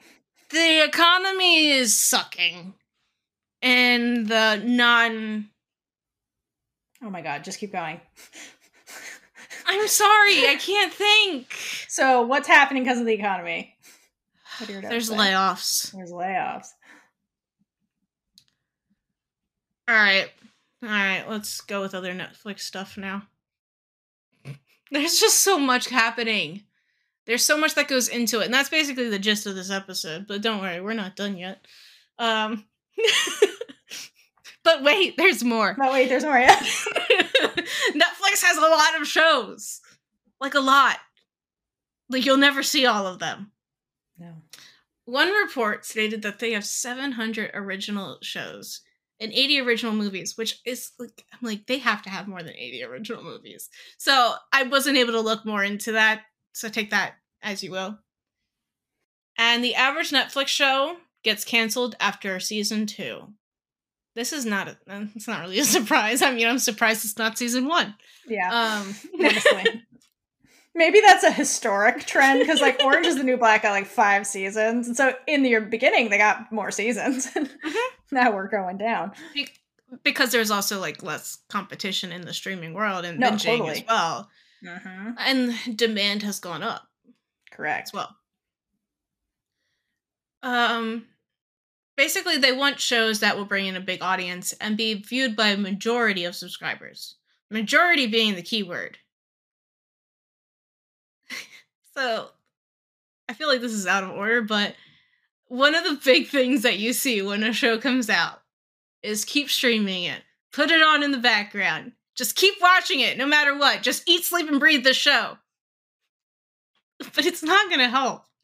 Because you need more people to watch it. It's not the numbers that of streaming that they're looking at. They want to make sure that a lot of people, it's the people, the quantity of the people, the percentage of their subscribers watching a show. How many people do they bring in that watch that show? So you can stream it all you want, but if other people are not watching it as well, it's not going to matter. Netflix apparently looks at 3 metrics. 2 metrics in the first 7 and 28 days, which is households that start a series and households that complete a series. Now, everyone, especially... Okay, I'm using Warrior Nun. That's the biggest one that happened recently. Everyone is like, you have to finish it in 28 days. You have to finish it. Watch it. But they were also like, watch it as much as possible in 28 days. No, it's the households that complete it. If you complete it more than once, you've already completed it. You're only 1. So if you complete it 3 times, you're still 1. Just saying.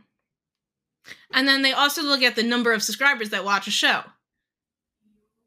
And that was referenced a lot for cancellations to this one article that I got this info from. Another aspect of the cancellations is that Netflix has to pay the production costs. So they're not licensing this content. Like we said, they pay the production cost plus 30%, but they promise increases to the people each year. So these series are more expensive after the second season and get exponentially expensive each season that they go on. So for Netflix, it is cheaper for them to cancel a show and completely just make a new one than it is to keep a show going that's not like huge success, like Stranger Things, Squid Games, Wednesday. yeah, and all that stuff. Because like everybody watches it. There's no comparison to a lot of the shows. And unfortunately, it's not fair. It's not fair to other shows. But money is just a big part because it is a business. I already did my need more people to watch Incomplete rant, but again, get more people to watch it. And also, because people were so obsessed with the top 10, when you keep rewatching it, it's the number of hours streamed. So, of course, it's going to inflate the numbers in the top 10. So it's going to look like more people are watching it, but it's the same people streaming it again and again and again. So you don't know exactly how many. It's not really a good indication of how many people are watching it if you're just rewatching it over and over. Okay. And then we get the churn rate. And now I didn't know what this was before this either. I think I should have. I've never heard of this. Yes. So the churn rate is basically how many people these networks are, well, streaming platforms are losing subscribers. So Netflix is one of the lowest to lose subscribers. They only lost 3.3% in 2022. But the importance of this is that the number of subscribers they lost went up 66% from the year before. Whereas other platforms may have a higher churn rate where more people are unsubscribing, but they're getting less people unsubscribing each year. So Netflix is the biggest one to lose subscribers, and they are consistently losing subscribers. So that is, they use this as an outlook for the overall business itself. So basically they're not heading in a great direction, which is why Netflix is really scrambling right now to figure out their next move, which is why we're getting all of their crackdowns and to try and salvage money, basically. And also probably why they're canceling a lot more. Because, we'll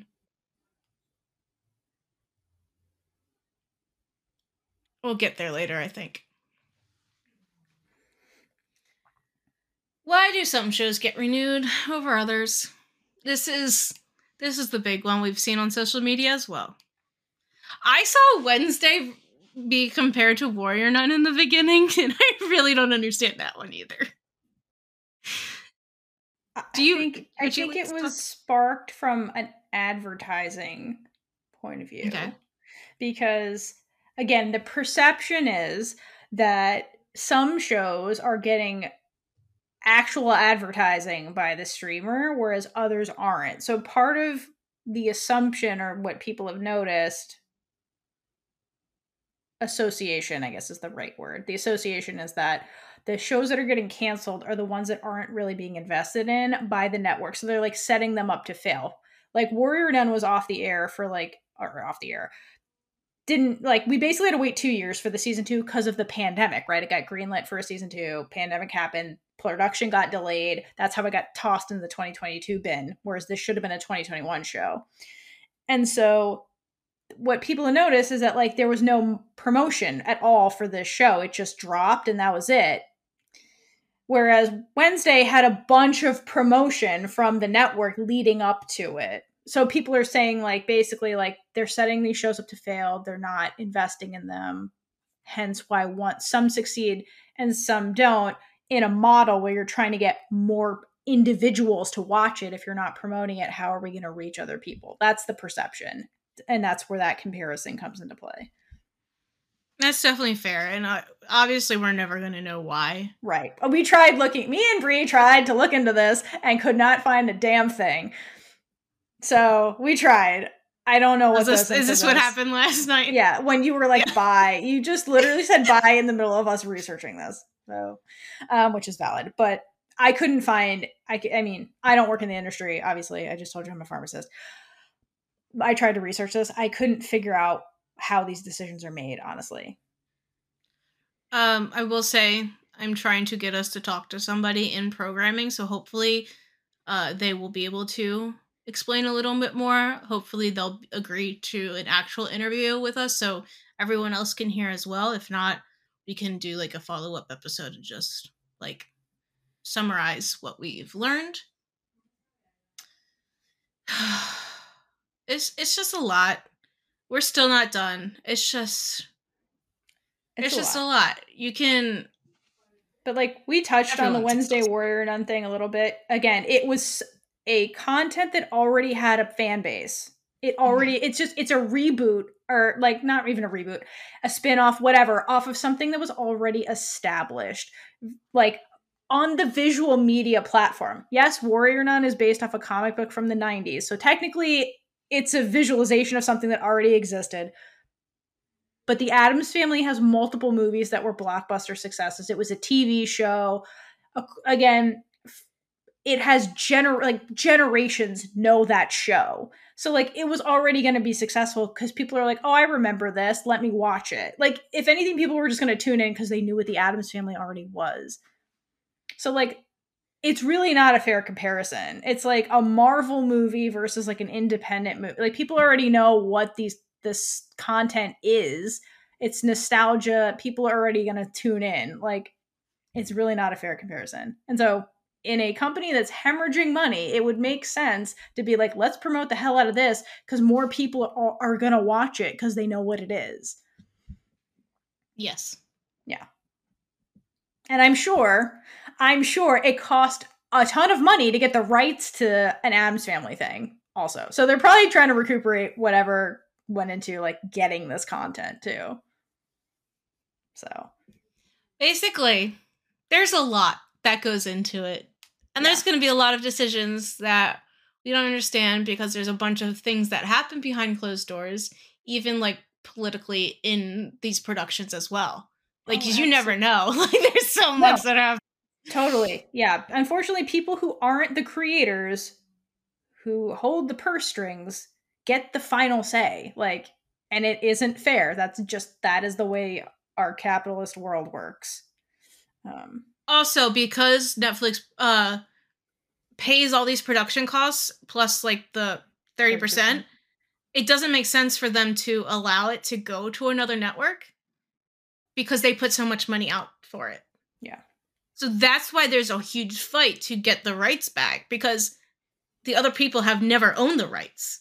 Yeah. It's always been Netflix's, and it's not in their best interest to let it go to another network.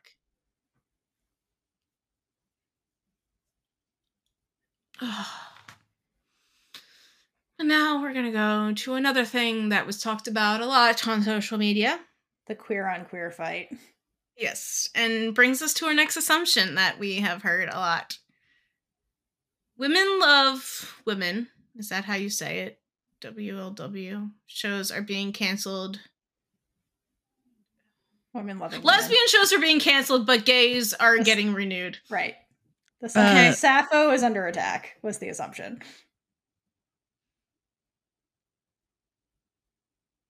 Your mic went out. Nope. No, Bree, we can't hear you.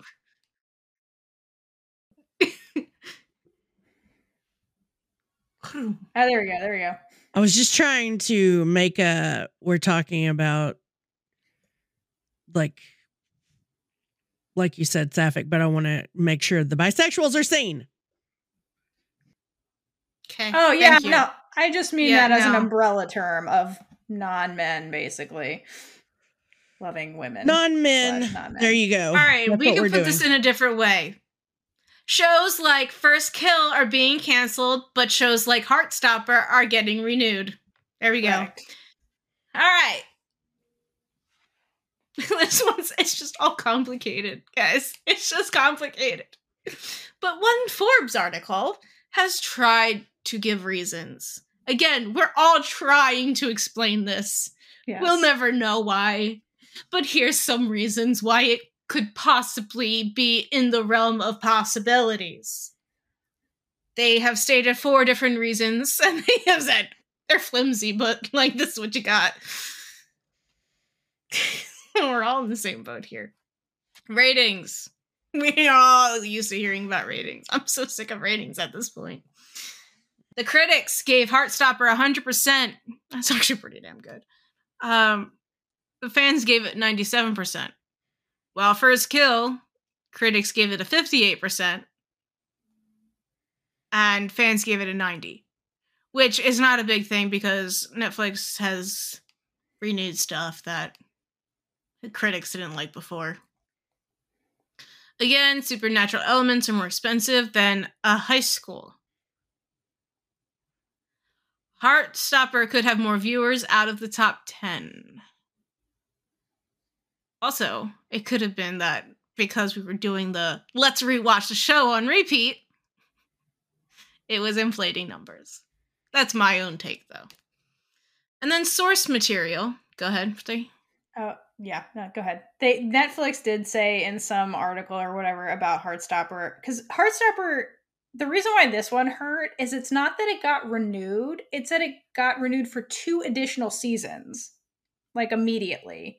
I have a theory for that. It wasn't even done being streamed, and I saw it wasn't done, and I saw one of the reasons, which wasn't because Oscar winner Olivia Colman is in it, which. Okay, how much of the budget was just getting her on the show? I just want to know. Who is that? What? I'm sorry, I don't know who that is. Oh my god.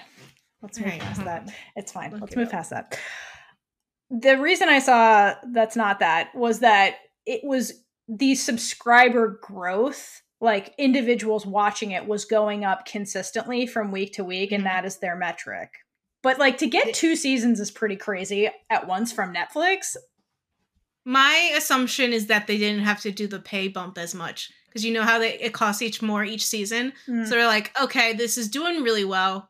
Let's just give them 2 seasons so we don't have to like increase costs as much from year to year. Oh, I see. And then I heard the other reason, or I read somewhere, another reason something like this happens is because so both of these stories or productions are based off of written material. First Kill is based off of a short story, so like one and done, and the short story is basically already done in the first season, versus Heartstopper, which is based off of a book series. And I've heard partially why book series get renewed more easily is because the executives who aren't the creators understand where this story is already going because it's already written down. So it's like, oh, sorry, Caitlin. I didn't realize that was the next thing I'm talking about. I didn't read it. It's all sorry. right. Yeah. My bad. But yes, what Theora said. Sorry. No, it's totally fine. Other people talk, please. I have a tendency to take over. But again, that one just hurt because again, it like the perception is that okay, we had a sapphic ship, so 2 non-men, 2 women. One of them's a lead person of color. That's the show that gets axed versus the white leads that are both men. Like that's the perception, like just looking at the 2 things. So, and then one gets axed, one gets 2 seasons renewed. This isn't relevant, but I looked up Olivia Colman, and I'm assuming that you know her from Fleabag? Oh my gosh, she's I know her from everything. It's Roger. I don't know. I don't know her, but she's been in a lot of Thomas stuff, so I'm sure I'll know her. Queen on the Crown. Like, it's Olivia Colman. I've never seen The Crown. Oh my god. Olivia Colman's a gem, and every time she wins awards, she never preps her speech. That's like a thing now, so she just fumbles her speeches when she wins. She is the actual best. So I don't understand how they got her on the show. Like, what were they paying Olivia Colman? So anyway, I was just budget cost. To get her, that must have cost a pretty penny. But she's amazing. The coming out scene to Olivia Colman in Heartstopper is one of the best. I've seen nothing that she's been in. She's Sorry. the best. Oh my god. All right, we've already covered source material. Which brings us to our next assumption about Netflix. Or actually... It's all of them, really. No, yeah, this is actually, I forgot, this is all of them. But we're using Netflix as the example. The assumption is that they cancel anything that is controversial. And I found some things while looking at Netflix that, like, I was surprised to read. So Netflix has tried to make a few shows with LGBTQ plus representation in Turkey. Turkey is not happy. They had to pull one because it was denied a license due to the content. And they had to pull another show with an openly gay character when there's a bunch of social media campaigns to boycott Netflix. And it's basically just the Turkish government, like, censoring. But because they are a streaming platform, they don't have to go through censorship as much. Like, So I think that's how they got around things. And another instance of them actually advocating for representation is with this Arabic film Perfect Strangers. It sparked a controversy in Egypt and West Asia due to a gay character and taboo breaking storylines. And everyone was, like, so against it. Not everyone, like, the entertainment industry in those countries were actually, like, rallying behind it, the actors. And Netflix's statement to this outrage against this film was, Perfect Strangers is a fictional story that explores universal themes without taking a moral stand, instead inviting the audience to have an open dialogue and debate. The film tackles tough subjects through humanity and humor, led by a talented Arab cast focused on creative excellence. They're like, we're just opening a conversation and letting people decide for themselves. Which, with countries like this censoring things, they don't want that conversation to even be a thing. They're like, this is bad, this is immoral, we don't do this stuff. Yep. You're gonna have gay people anywhere. Queer people, LGBTQ plus people. Anybody in that community. Anywhere you go.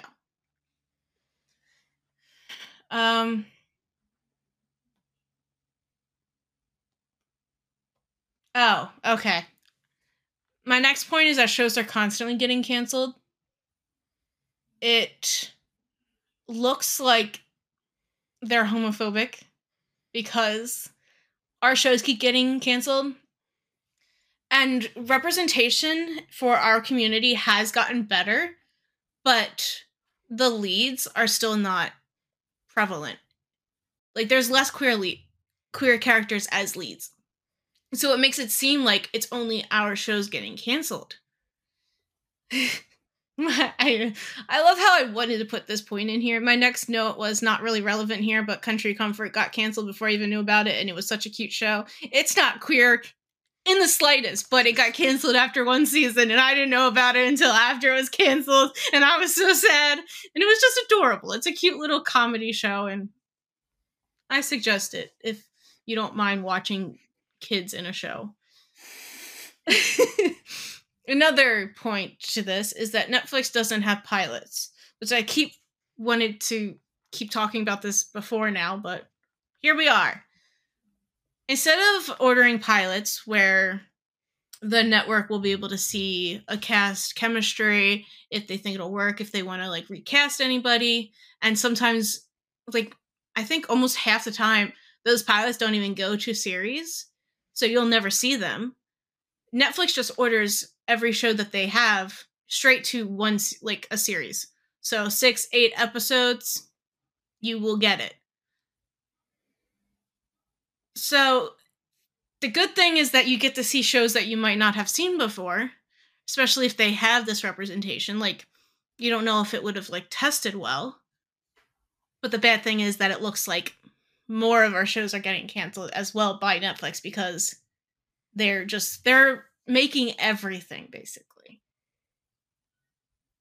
So it's, again, pros and cons to it. But I also read that a lot more platforms are doing it this way.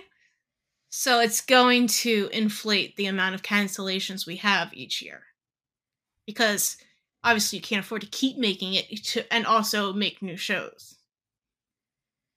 So basically they're just trying to like throw it out there and be like, what's gonna stick?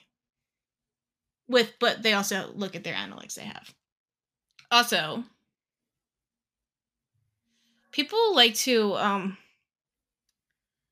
again, I'm not commenting on like specific things. Don't come at me for be like, you're targeting our fandom and all that stuff. No, because every fandom does this. Everybody's like so excited when things trend on Twitter. And this used to be like a huge thing before the For You trending happened. But now there's like Twitter collates trends for you specifically. So if you're talking about something and the people that are interacting with that subject are also talking about that one thing, it's going to show up as trending for you. But it doesn't mean that people who don't even know about the show are going to see it. So it may be like, oh, look, more people are going to see it because we're trending. No, more people are seeing it that are talking about it. So that's why it looks like these shows are always trending. Because if you notice, like Motherland, Erp, Warrior Nun, those stuff are always trending. They're only trending for us. You know, maybe they are big enough to trend sometimes countrywide, worldwide. We don't know because we're looking at our For You trends.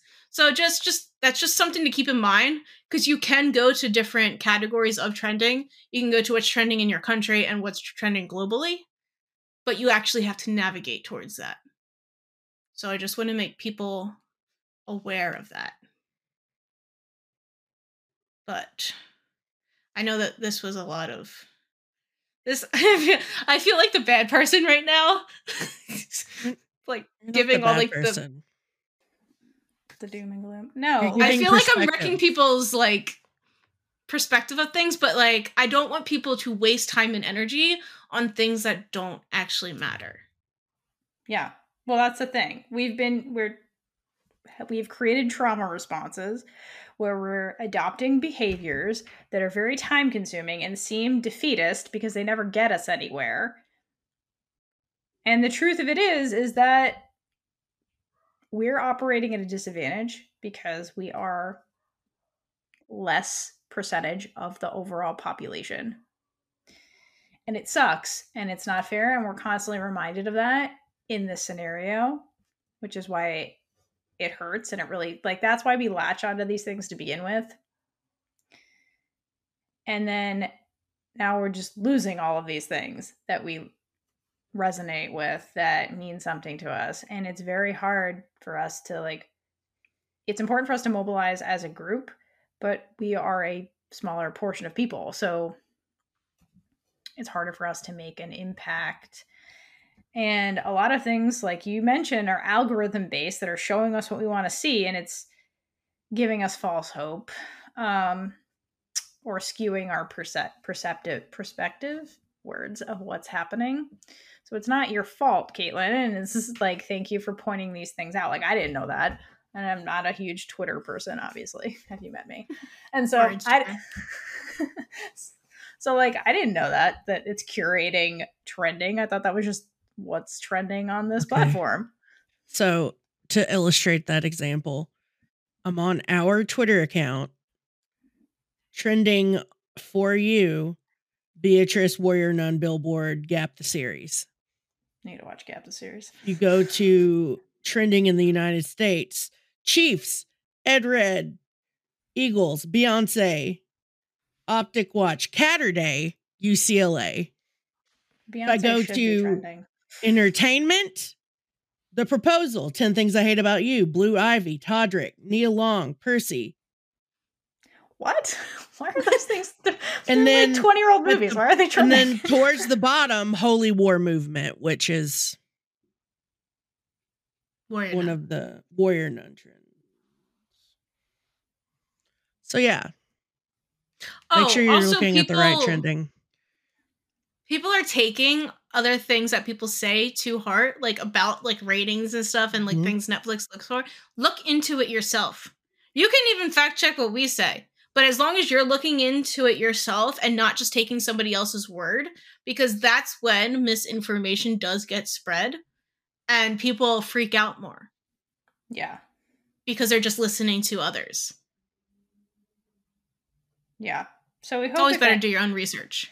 We hope, if anything, this gave you a breath of all the things that kind of go, not all, but some things that go on in this very complicated situation that we are receiving the shitty end of, basically. And like Caitlin said, like, look into it. Sometimes you can't. Like, we're not executives at Netflix. We will never fully know what goes on in the boardroom. We will never know what the numbers really look like. Even if we worked there, we'd be under an NDA. Right. So like we will, the sad part and the shitty part is we never will actually know. So unfortunately all we see are these what's happening, and we make trends or we try to put it together because that's what human brains are designed to do. And so yeah, it's really sad, but you know, based on what we have found, we think that there's a lot of factors that go into this. What kind of show was this? Who was producing it? Unfortunately, we don't get the syndicated stuff anymore. So like, unfortunately, TV has been changed forever. And this is what the model is now.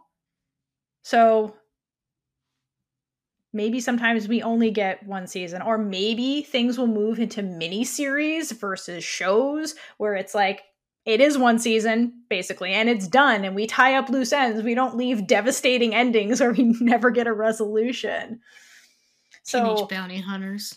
Yeah, I mean, Netflix is one of the things I am looking forward to is The Seven Husbands of Evelyn Hugo that's going to be on Netflix. It is a mini series of a book, so it will end. There is no cliffhanger. Like, that's it. It will be produced. Netflix is actually great at that. The Queen's Gambit was incredible. It was a mini series, one and done. So like maybe that's where they go. We don't know. But I do want to caution people a little bit too, not to add more gloom to this, but we have all these shows on streaming platforms. And another thing we didn't really talk about that's going to change is that keeping these things available on streaming platforms does cost them money. So the next thing they're going to look at really in terms of money saving is like, what do we keep on our library? And if Netflix, for example, owns exclusive rights to something like First Kill, and they're like, having this isn't profitable on our library, they will retire it from the library. Yes. We need to talk about why it's not why it's costing them money. Yeah. Oh, please do. But I just want to finish the thought is that like, some shows over time, like we've seen like Discovery do this and some of these streaming platforms already, where they're just taking their original content off of there. And now the downside of that is that nobody has access to it because there aren't DVDs, there aren't hard copies of these things. So like, I want to caution you, if you can, not that I'm advocating for piracy, I'm definitely not advocating for piracy. I'm definitely not advocating for you to look down below on how to get stuff to download. Yeah, I'm absolutely not going to talk about Play on Home/Cloud. We're not talking about that, but I will say, if you can find a way to get a copy of that show and keep it for yourself, I highly encourage you to figure out how to do that by legal means, because your favorite show might come off that platform and then it is available nowhere else because they now own everything. And that's another sad consequence basically of this. The streamer owns the rights to everything and there is no hard copy anywhere anymore. Again, don't look at the description to get our affiliate link to Play on Home. Absolutely do not. Definitely not do that. No. What are you talking about? I don't know what you're talking about, Caitlin. Maybe just explain why they're doing this. Like, yes. Why is it not profitable? So the reason why these shows are continuously costing money for them, like, I mean, the shows that they license, that's pretty self-explanatory. Like, they need to pay for it to be on their platform. But their original shows, every time that people stream it, they have to pay royalties to the actors if that's in their contract, and to the creators. So the Friends cast are probably still making bank from Friends. They definitely do. Because so does Seinfeld. Yeah. Tons of money. Yeah. So there's people like getting like a check for like a penny from royalties for things. They're like, just don't send it to me. But yeah, so people are still getting paid for these shows when people watch them. So that's why it still costs them money to have it on their platform. Yeah, and on a cable network thing, that makes sense because that's the old school contracts, right? Like Friends and like Seinfeld. Those actors and creators and the writers in particular, they're the ones. So writer contracts are going to start changing soon too. And there's going to be a writer strike because they're not getting the royalties they used to get. And like, because of that, it's harder to like be a writer professionally. Cause like you just have to jump from project to project to keep getting money. Cause they used to get residuals. But anyway, so that's a whole nother clusterfuck that's going to start happening. And they sometimes will take lower pay in the beginning because they would get residuals. Exactly. And that would make up for it. Right. And so that's a whole nother thing that's compounding into like cost and scripted TV, and that's going to start impacting stuff. But like the thing that used to make up for a lot of that is ads. Like that's why we have reruns. That's why like Friends shows up randomly on like, I don't even know. I don't watch cable anymore, but like it will show up on a cable network that isn't NBC, like randomly on TBS. A Thursday.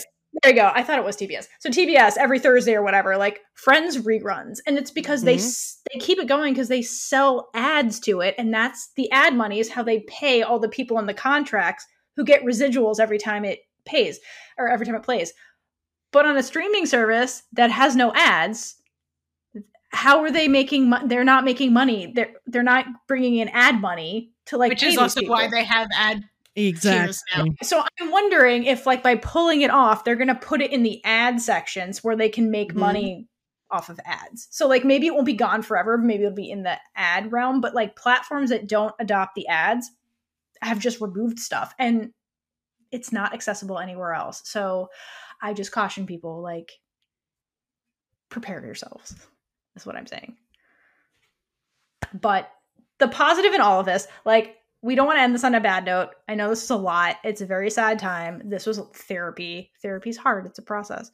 But the bottom line to remember is that like these shows all exist. Like they exist.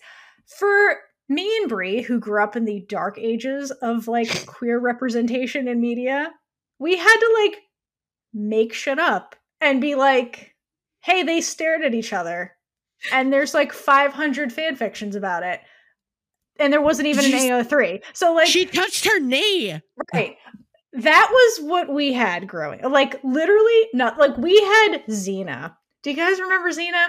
No. We had Xena. Where the Xena warrior, queen of context. Wait, like exactly. It's all subtext. Like all subtext of it. Everywhere. Subtext. Spoiler, if you haven't finished watching Xena and you plan to, skip ahead. I've never seen it. Xena's classic. But like the queer kiss happens when in a dream sequence when one of them is like inhabiting a man's body and the other one's still themselves. And so it's like yep. I remember watching that as a kid being like, what am I watching? Like, what? That was our queer content, you have to understand. Or we were always cast as villains because of laws in TV censorship that we will have a whole other episode about. But like, we had absolutely nothing. And so the fact that we're getting these shows at all is a very good thing. Like, yeah, Warrior Nun got canceled. It really sucks. It shouldn't have. It was quality television, first of all, which like in the era of reality TV is hard. But it exists.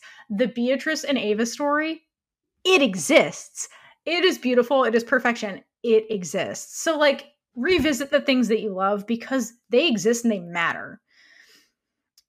We're not settling for subtext and weird inhabiting men's bodies, so it's not actually a queer kiss, but it is a queer kiss as your representation. Sounds really weird. It is really weird. Imagining being a child trying to watch this and you're like, I don't know what the fuck is happening. Or the other time anything happened on that show is when they were being crucified or had just been crucified. Because you're allowed to have queer content as long as you're being displayed as a villain or as a moral. That was the time we grew up in. right? The morality police. That's a terrible time, guys. Yes. So the fact that this stuff exists is huge. The fact I wasn't there. The fact that First Kill exists with a Black woman lead with a Black family that's like healthy family and like role models and stuff, that matters. The fact that the creators consciously made this, understanding all of that, that matters because we did not have that decades ago. So things are getting better. We're still getting persecuted and shut on with our stuff, but like it's getting better. At least we have stuff where there's leads. And I know that like it's not much, but it really is. And there are still shows coming out with queer leads. There are some that got renewed. Like it's not over. Things are still being produced. Like I haven't seen it yet, but The Sex Lives of College Girls got a season 3. Like Yellow Jackets. The L Word. The L Word just got canceled. Oh, did it? Caitlin, yes. Yeah. There's probably a reason for that. There sure is. It's a hot mess. But like Yellow Jackets, that was something that got like slated for like the whole thing, and there's queer representation in that. Like I know we're mad at the gay boys, but like celebrate the gay boys. Like Heartstopper and Young Royals are getting new seasons. So like us being leads isn't necessarily the deal breaker. It's much more complicated than that. Also, their representation has been problematic for so long. Like let them have that they're finally not the I don't want to be like disrespectful at all, but like the flaming gay best friend. Yeah, exactly. Like overall it's getting better. And like we're getting queer actors playing queer characters, or like actors coming out, just period. And like so it's like it's changing. It's just like it's always one step forward, 2 steps back, and you just keep going. And are there any things coming out that you guys are looking forward to? That's the only thing that in any way, shape, or form was I won't say looking forward to. I'm curious about. This is the positive section. You're like, I don't know if I love this, but I'm just going to throw it out there. There's a reason I'm saying that, and it's because it may not be super queer in the first season. You may have to wait for the second season. If there is. If it gets a second season. The Last of Us. Oh, yeah, The Last of Us. Yeah, that I heard is very good. Because she's 14 in the first season. Yeah. Oh. Vigil is getting a season 2 with Saran Jones. That's the thing I'm looking forward to. The one thing right now. There we go. There's that. I don't know anything that's coming out. I just hoping that A League of Their Own gets renewed, and we get a lot of movies. We get a lot of movies. Doesn't. Okay, wait. Another one for 2024 on HBO Max. Oh, I wonder what it is. Big Swiss with Jodie Comer. That's gonna be huge. I wonder why Theora wants to see that. I wonder why we've been hearing about that since before we were big gay energy. Yeah. Sandra Oh is the co-star. I will talk about nothing else for the rest of my life. Oh, dear Lord. I don't think it will happen, but I can dream. Could you imagine if they did that, though? I would die. Their chemistry is beyond anything. It doesn't make any sense. It's so stupidly good. And they're both incredible actors. So let us know if you want Theora to rant about Killing Eve for a whole episode. I don't think that I can consciously do that in one episode. She shouldn't go back there right now. I have many things to say about that show. There is a podcast in existence that does Killing Eve justice. It's called Well Villanelle. Go listen to it. They do it justice. But yeah, so basically 2022 sucked. There's no denying that. But hopefully, I mean, things are just changing. That's just the way that it is. The queer content is still being made, but I mean, I think it's time to kind of like set our expectations a little bit differently, maybe, because like all the shows are getting axed. It's not just us. It just feels disproportionate because we have less to begin with, which is really unfair and unfortunate. But I mean, overall, the good thing I learned by doing this was that like the representation in general in projects is going way up. It's more than 50%. Like that's huge. Like we had to scramble for shows that even had a queer character in them. So the fact that they're just like in shows now is good. That is a good thing in and of itself. Like we need more time to get like the leads, for something that retains multiple seasons while these fucking streaming services figure their shit out. Because I think the bottom line is they don't have their shit figured out, and like everybody's suffering until they kind of figure out how to adapt to like the clusterfucks, and then a pandemic happened. So like everybody got fucked is my point. Go listen to our interview with Stephen Tyler O'Connor about casting diversity in series, and it's great. Yeah, there are advocates people like Stephen. There are advocates in casting. He won an Emmy for casting. Like, you know, a lot goes on behind the scenes that we just don't see. So hopefully this gave some kind of explanation, some kind of background about, you know, the war on the queers, the cancel your queers of 2022. And I'm glad that 2022 is in the past. I don't know about you guys. Fuck that year. I mean, I forgot half the things that happened. So exactly. There were some good things. There were some really messed up things, and it's over now. And we're going. We got to meet. That was the big positive for us personally. Yeah. So we got to hang out with our friends in Vancouver. I don't know why I said it like that. Anyway, because it's you. 2023 is going to be better, or I'll punch it in the face. Exactly. I have a question for our audience. Okay. Would you be interested in hearing us talk more about topics like this, like research-based? Anything more into this? Just let us know. Thank you. Have a good day. All right. Thanks for listening. Let us know what you're looking forward to in coming down the pipeline. And fuck 2022. That shit is that. Leave it in the past. Leave that trauma in the past. Let's move forward into a bigger, gayer future. Thanks. Bye. And with that, we've been Big Gay Energy. If you like this episode, check out all our other episodes on whatever you're using to listen right now. If you're listening on Apple, we'd really appreciate it if you left us a review, no matter how brief. It helps us get into Apple's algorithm to reach a wider audience. Please feel free to reach out to us. We would love to hear from you about everything and anything.